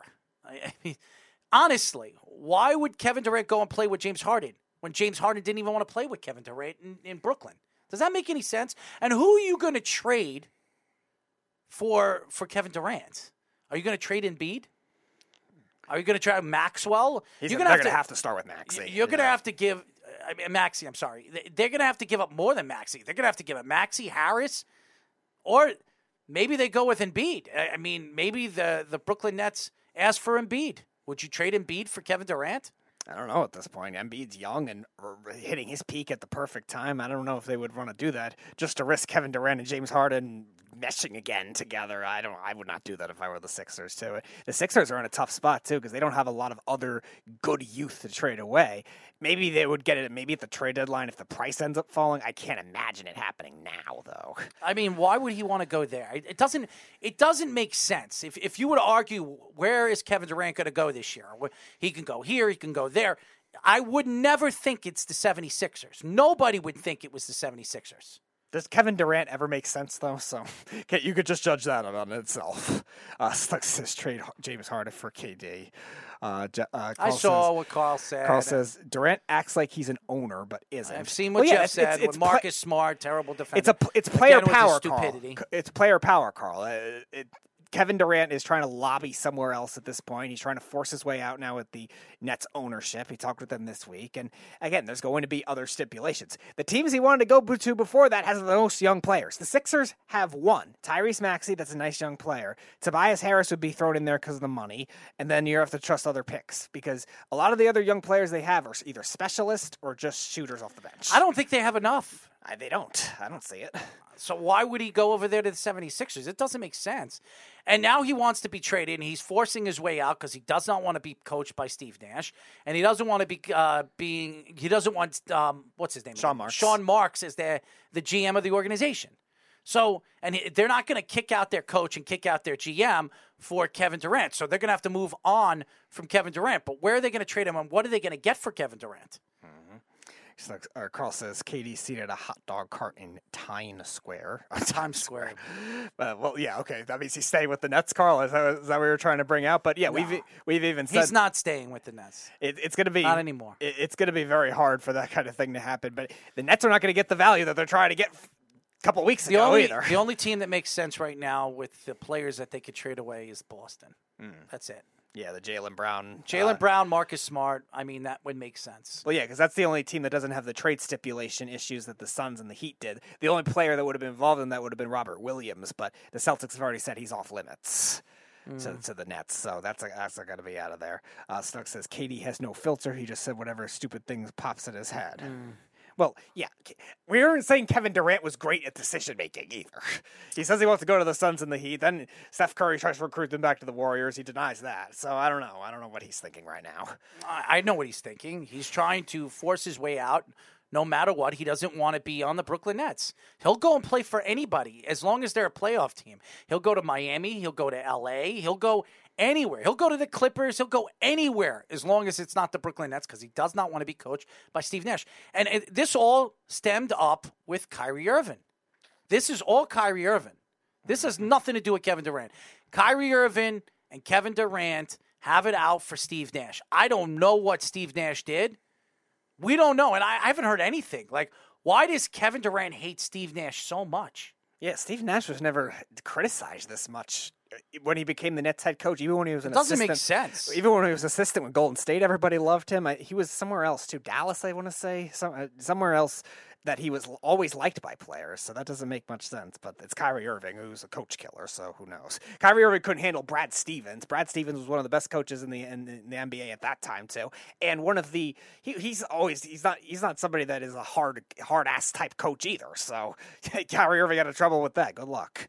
That's where I'm kind of twisting and turning about where KD is going to go, because if he doesn't go to Boston and he doesn't go to Miami, and Phoenix can't trade DeAndre Ayton, right, where does he go? There is no other Golden State. I don't think Golden State's going to trade as much as what we've heard that the Brooklyn Nets are going to be demanding. So where does he go? And what the price is going to be now? Maybe the Nets are realizing, maybe the Sixers are. Does he go to Dallas? I mean, Dallas is interesting. Maybe they're like the Sixers with Luka Doncic. Their young talent is kind of questionable to trade back, but maybe later in the process it's definitely possible for that kind of thing. Because again, Luka Doncic, he hasn't had that kind of opportunity yet to say. He's never had another superstar that good. That's what I'm saying. He hasn't had that kind of leverage to say, I want to go play with this guy, or I want this guy to come to Dallas. Because Mark Cuban will pay him. He's as rich as, outside of Steve Ballmer and I think one other owner, he's as rich That's as why I'm interested to see where he goes, because there are a few teams that are playoff-driven teams that if they land a guy like KD, they could absolutely get over the hump. And Dallas is one of them. I mean, if you start to look at teams, the Clippers, I mean, they've got some pieces. They could trade Paul George. They could put him with Kawhi Leonard. That would be an interesting duo right there. Kawhi and KD. Yeah, the Clippers definitely have the resources to be able to do that. They do. They trade Paul George, maybe Robert Covington, and a couple of the young players that emerged for them last year. I think they could definitely pull that off. And then it's just a matter of... Yeah. They got tons of young talent. They could do it if they wanted to in a heartbeat. But I don't know if they're going to trade that talent. I don't think they would either. I think they're going to wait for a free agent. They got money to spend. So, that's another thing. And that's the interesting thing when you look at the way KD is handling this. KD could do this, as the season progressively goes, and with the trade deadline coming around, I could see KD getting what he wants to go, going where he wants to go. Mm-hmm. The question is, why is he forcing himself right now out of Brooklyn when there is no leverage? There is none. He has no leverage. No team has, like Phoenix at the trade deadline could trade DeAndre Ayton. He could go to Phoenix. Exactly. You wonder at this point, too, is Kevin Durant so frustrated with the Nets that he's trying to pick out teams that he knows that will screw the Nets? Because we were just talking about the Sixers. Tyrese Maxey is really the only good young player that has a lot of upside that you could build on that Sixers team. And then there's these other dark horses that are getting thrown in. And the longer you wait until the trade deadline, that's going to diminish the value even more. So at this point, what are you going to be able to do? Except for maybe the Suns. That would probably be the only team that, because of Ayton. The Suns would make a lot of sense, but they're going to have to wait until the trade deadline. Right. They have no choice but to wait, and that's going to hinder the value. And who says the Suns, if they're in the number one spot in the Western Conference, is going to mess with what's working again? If Mikal Bridges takes that step, if one of their other shooters off the bench takes that step, do you want to trade those guys and mess with the chemistry? I don't know. It's going to be tough. Like we were saying when we had Kevin Ray on Tuesday, are you going to want to try to mess with that? And he was saying it very adamantly, chemistry matters. And somebody like Kevin Durant, he's been bumped all over the place. And now the Browns are actually interested again in Jimmy G, which is very interesting. Mm-hmm. It's very interesting because Deshaun Watson, we don't know how the NFL or what the NFL is going to try to do. They're trying to fight this 6-game suspension. I don't think they win. I think Deshaun Watson wins this whole thing. He's going to get 6 games. He's not going to pay $8 or $10 million to the NFL. He's not going to do that. I think but if it does get pushed off to 8 or 10 games, Jimmy G is definitely a guy that the Browns should look at. I think Jimmy G, first of all, knows the offense. He knows the offense. He knows how to play that offense, that style, that West Coast offense. 2 tight end sets, too. Very common. And here's another thing. Kareem Hunt wants out of the Browns. What do they do with Kareem Hunt? That's another question. Yeah, there's not a lot of landing spots right now for running backs. It's going to be very hard to do that because he wants to get paid like a starter, too, because he got an extension from the Browns, but that's going to not be as much as what he could get from another team. Kareem Hunt's been pretty efficient when he has played, but he was hurt he missed half the season last year. So it's tough to tell with that. I mean, do they include him in a trade with the 49ers? I don't know. Do they trade him somewhere else to make it work? That might be more of an in-season trade more than anything else because running backs get hurt all the time. Yeah. But as far as Jimmy G, yeah, that's probably the move for them to make. Now, there was also a story that Deshaun Watson said that he would settle on an 8-game suspension and $5 million fine. Maybe that's what it'll come to. Why at would that he point. do that? That's what a story They've agreed said. to 6 games. Why would he take the 8 games? Maybe he's expecting a pending change and alteration with this new appeal. Is what they're expecting because Deshaun Watson, what the NFL is wanting him to be fined $10 million. I guess he's fine with 5 and whatever else the other settlement money is going to end up being because there's going to be probably more settlements as more information comes out too with these cases. So I think that's what maybe Deshaun Watson is anticipating more than anything else, rather than what actually already happened with the 6 games. I think this is a terrible move. If I was Deshaun Watson, I would stay. I would sit on the 6 games. There is no way they're going to be able to push those games. They would have to go all the way. There's no way they're going to have to go to court for this. Right. There is no way he's going to fight this to the end. That's a lot of money that he's going to lose off the table if it goes to 12 games. You're talking about how much does he make a year? $38 million? Yeah, it will be starting next year. This year it's small. I think it's only $12 million this year. All right, so he's going to lose a lot of that. So, 8 games. Yeah, it's a little less than $1 million. What's he going to make? Game. What's he going to make? $4 million this year? Yeah, it would be less than $1 million per game. It would probably be about, if he's 12 games, so that's 5 games. Yeah, it would probably be about that. So, yeah, and then what it would be if it extends into next year. Deshaun Watson would have to feel like he'd get it over with now because that's next year, and then the next 4 after that is when all the big money comes in. It's all guaranteed. So that's if he could get it done at least just for this year, no matter how long he's suspended, that's a big win for Deshaun Watson financially speaking. It's crazy. And then what's this Josh Jacobs and Damian Harris thing? There's a lot of 3 running backs. Kareem Hunt, we mentioned, Josh Jacobs and Damian Harris. Mm-hmm. Josh Jacobs and Damian Harris are looking – those teams are looking to move them right now because they have to pay him. The Raiders, it's not. The Raiders are trying to move Josh Jacobs because they got to pay him, and they don't want to give him to right now. They just drafted a kid, Zamir White. They already overpaid for Kenyon Drake, so there's a lot of money that's going down. And Josh Jacobs wants to be paid as a top 5 running back, allegedly. So Josh McDaniels now there maybe doesn't want to give him that kind of money. And then the Patriots, we always know that they like to trade players earlier than they usually do. So those are 2 rumors that I've been reading about those 2 guys. So you think Josh Jacobs would be traded for Damian Harris? No. Not flip. No, both guys would be traded just to other teams, not for each other. First of all, Josh Jacobs is better than both those running backs. He's the best running back out of the bunch. And the question is, when you look at all 3 of these quarterbacks, I like Damian Harris. I like him on the Patriots. I do not see the Patriots moving Damian Harris. Now, what is Damian Harris asking for? Is he looking for a max contract? He's looking for a good salary, but we always know this with the Patriots. They always like to trade players earlier than expected a lot of the time. So I don't. It's still early. He's still under his contract. He's entering his 4th year in the league. Now he would be a free agent. He's a 2nd round draft pick. Yes, right? I think he's a 3rd round pick. So he'd be a free agent after this year. Yes. Right. Now Jacobs is a 1st round pick, so he has the 5th year option available to him, but he wants to be paid closer to a top 5 running back. Harris is not going to get that kind of money just because he hasn't played enough in order to do that. Kareem Hunt wouldn't either. I don't think Kareem Hunt wouldn't either because of all the stuff that's happened to him in the past too. And Nobody's going to pay him. He missed half that the kind of season money. last year too. Yeah, I don't think he'll get that kind of money because he has to kind of. Where would he go? And by the way, nobody's going to trade away big pieces for running backs. Yeah, that's what's tricky about this market right now is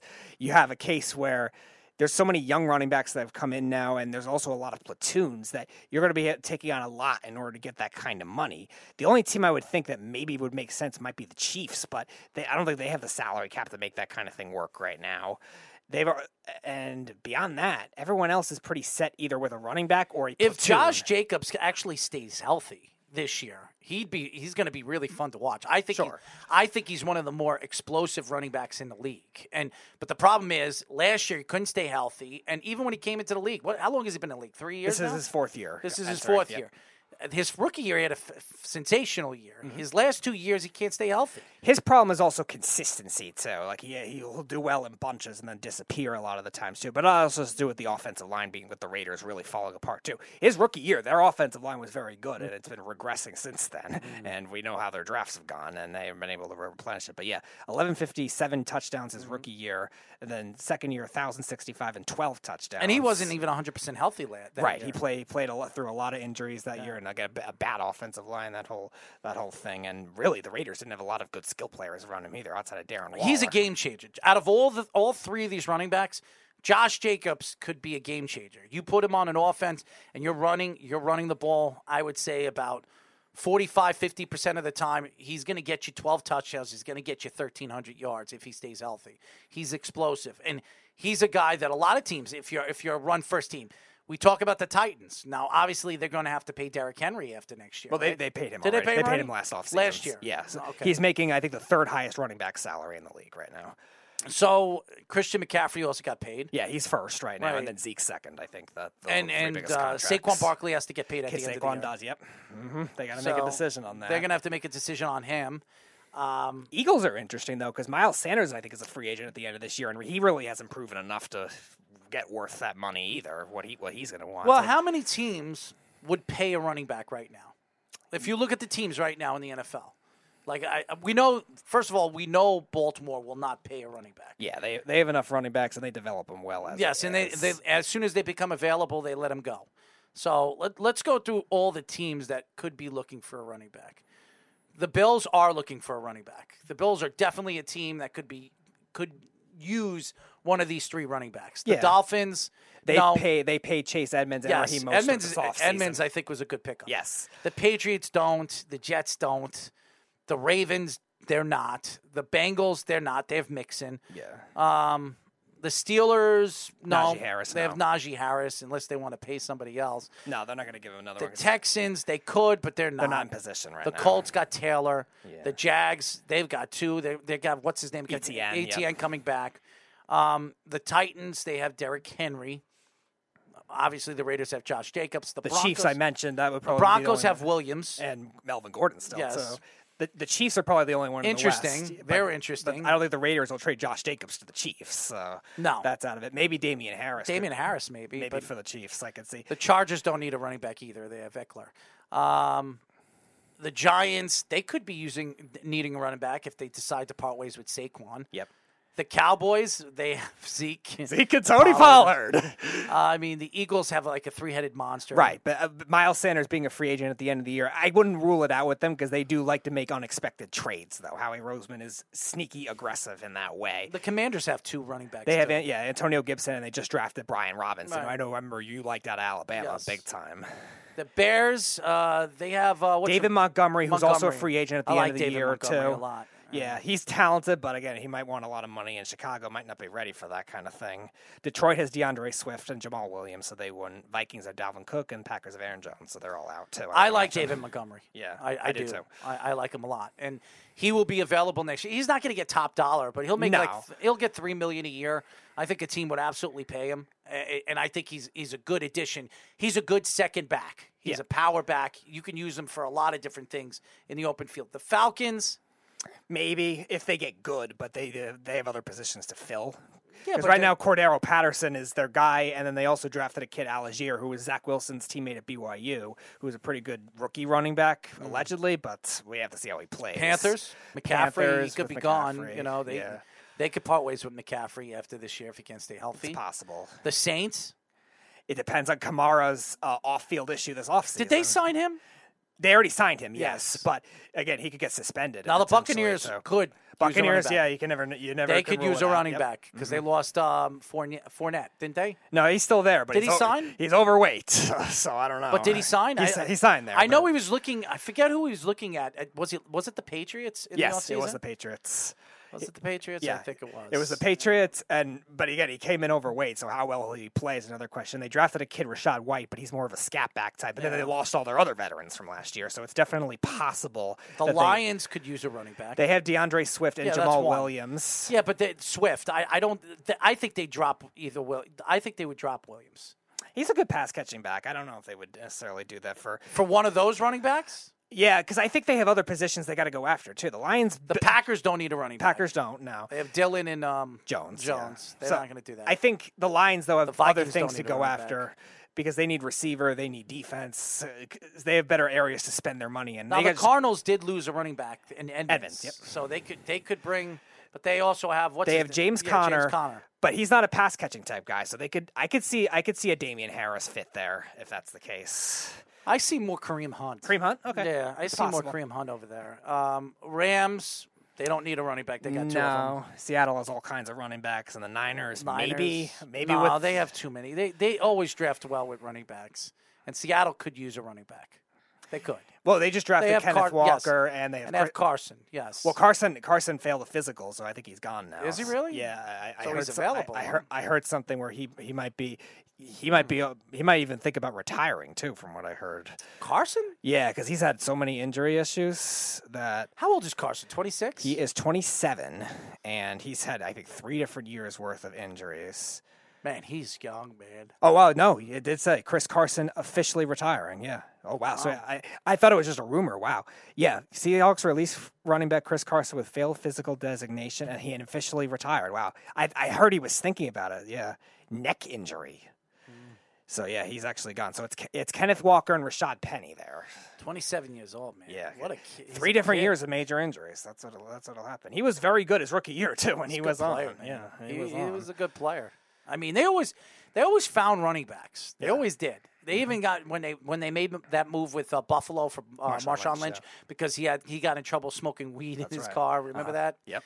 I remember that. And he went over there to Seattle, and then Seattle had that year when they beat the Saints in the playoffs. Yeah, well, they had a losing record. Yes. They got into the 4th That seed. run by Marshawn Lynch, if everybody Beastquake. That was where beast mode really was built when he started being called beast mode. Was that run that he had against the Saints, and I remember that very, very well. But it's crazy. I don't know where any of these running backs would go. That's what I'm saying. It's a tricky market. It's going to be very difficult. I think a lot of the guys are going to look for be a platoon. Now, that's why I think Damian Harris is probably the most likely to be traded because of that. Well, actually, I shouldn't say that. Kareem Hunt's trying to force his way out. We just said Washington, Carl. No, I don't think Washington needs any running backs. No, I think Gibson is their starter. I like Gibson a lot. He's a good, shifty, versatile guy. And then they just drafted Brian Robinson, just drafted Jarrett Patterson last year, who played well for them in certain points last year, too. So Gibson's their number one. Yeah. And he looked really good last year in certain points. Mm-hmm. I really liked him. But here's the thing. Gibson's got to stay healthy. Correct. And that's something that Washington has problems with over the years, too. Not just – there are a lot of the bad teams over the years. We talk about Washington, the Jets, the Browns, before they got – obviously, they drafted – what's his name again in the second round, Chubb. And then they got Kareem Hunt. They've always had problems staying healthy over the years. The Lions. The Lions were horrible with running backs. And they couldn't stay healthy. I mean, all the bad teams, if you go up and down all the bad teams over the last 10 to 15 years, a lot of it has a lot to do with health. It's health. Right. Even the Texans. The Texans, every star they have is hurt. Yeah. Yeah, but the Texans need everything. But would somebody like Damian Harris or Kareem Hunt or even Josh Jacobs want to go there? No. I mean, I don't think so. No. I wouldn't. If I was any of those 3 players, I would wait until the offseason. Now, Josh Jacobs will wait until the offseason. I'll have a great year with the Oakland Raiders or whatever, the Las Vegas Raiders. And after the year, if he has that year where there's 1,300 yards, he's going to get his money from the Raiders. The Raiders will pay him. They're not going to let go of a running back that talented. Wasn't Josh Jacobs a first-round draft pick? Yeah, he was the 24th pick. He was actually the pick from the Amari Cooper trade when they traded it to Dallas. Right. So, yeah, I would imagine they would try. It's just a matter of what Josh McDaniels wants to do. Because Kareem Hunt's going to go to like a crappy team. They'll trade him to a crappy team and try to get as much as they can for him. They'll probably get a third-round draft pick for Kareem Yeah, Hunt. that sounds right. That's why I'm saying he's going to probably go there in a more of either he'll go to a good team in a platoon role or a crappy team in a starting role. We'll see what he wants. He's jealous of Chubb. That's what it is. He's not touching the ball as much, and Kareem is probably pissed off that Chubb is seeing more ball in practices, and he's probably saying that he's seeing less and less of the ball, and he wants to see more of it. So maybe Carl's right. Maybe going to the Texans, he's going to see more of the ball. And maybe as a rental, yeah, possibly. I mean, that makes sense. That makes sense. Carl, to answer your question, you were asking if Josh Jacobs and David Montgomery stat. Jacobs in his career, 732 attempts, 3,087 rushing yards, and 28 touchdowns, 4.2 yards a carry.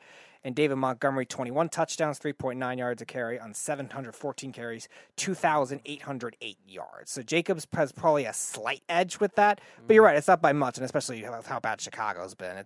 He's not far behind. Jacobs is the better talent player. His problem has just been more consistency and injury with him. Is Speedy jealous of a Chubb? Ha. I would not be able to tell you that, Carl. Well, it depends on what kind of Chubb you're talking about, Carl. I know Jeff would be interested in a Chubb. As long as it's not Tyler. A big, huge Chubb. As long as it's not Tyler. No, I think Jeff will be interested in any kind of Chubb. He likes it. It doesn't matter what kind it is, and Jeff likes it dark. He likes it white. He likes it all, and spicy, and whatever it is, Snuck says, That's Jeff's favorite. Snuck says, I wish Kenny had an hour on the network to talk about weed, bongs, vapes, new products, and blends. Everyone should smoke the sticky icky in their car. Carl says, not out of the question, they gave airtime to that quack betting on from Vegas. You should know what a Chubb is, Jeff. I mean, you like to play with it every single night. Carl says Tyler definitely has a small Chubb. And Earl pats attention to beef Chubbs. I could care less what he could. You think Jeff thinks it bothers me when he calls me Earl because he thinks he's so smart, but he could say whatever he wants about me, but anytime when Jeff has to look into the mirror, I would be really shocked to even do that. I mean, Jeff probably doesn't have any mirrors in his house because he doesn't want to look at himself, especially his Chubb where he can't even see it because of his rolls. Okay, so Jeff says be playing with Earl's micro penis. Yeah, micro. You should know about micro. You can't even see your own with your big fat stomach, man. All 300 pounds of your fat ass. So I could care less what Jeff says. I mean, just remember, Jeff, when you look in the mirror, there's a different outlook when I look in the mirror and you look in the mirror. Okay, when I look in the mirror, I actually have abs. When you look in the mirror, you have absolute rolls. Okay, there's a difference there. And by the way, you can float because you're fat ass, and I don't have to float. So there you go. Stark says, when I look in the mirror, I see a big. Yeah, sexy you're 260 cupcake. pounds. You sure look it. 260 pounds. That's why you got your rolls are probably covering everything, Jeff. Everything. You could sit there and talk the crap that you are. Why don't you go and hang out with Snug and make some cupcakes and devour them? Because that's what you need. You need food because that's all you do. You eat and you talk crap. That's all he does. He's a troll. Lashing out, yeah. Dude, my thing is far from micro. But you, on the other hand, you are a micro. Anyways, that's it for our show. Thank you to Josh, ladies and gentlemen. He really helped me out. A shout out to Vinny's girlfriend's father that passed away. I feel bad, and Vinny's a good dude, man. Sending condolences to the family. I feel really, really bad. And I did, when Vinny asked me if I could do that tonight, he appreciated everything, but I for something like that, I know what it's like to lose a father. My father passed away 6 years ago, so I know what it's like. So I feel bad. What else? Thank you to Mr. Decker for joining us. I never got a chance to meet him, but happy that he was a great guest. And listen, I don't care what Jeff says. I don't care what the fans say. That you want to troll, you want to be an ass, that's fine. It doesn't really bother me, but I love picking on Jeff because the one thing I know about Jeff is he's got more rolls than a damn cupcake. Anyways, that's it. We will be back on Tuesday. Listen to the Weekend Crunch on Saturdays at 7 p.m. on 103.9 if you live out here, FM, or go to iHeartRadio. Thank you to the fans that listen to us and absolutely give us all the craziness on social media. Thank you very much. Goodbye. So long. Farewell. Good night. You're listening to the Worldwide Sports Radio Network.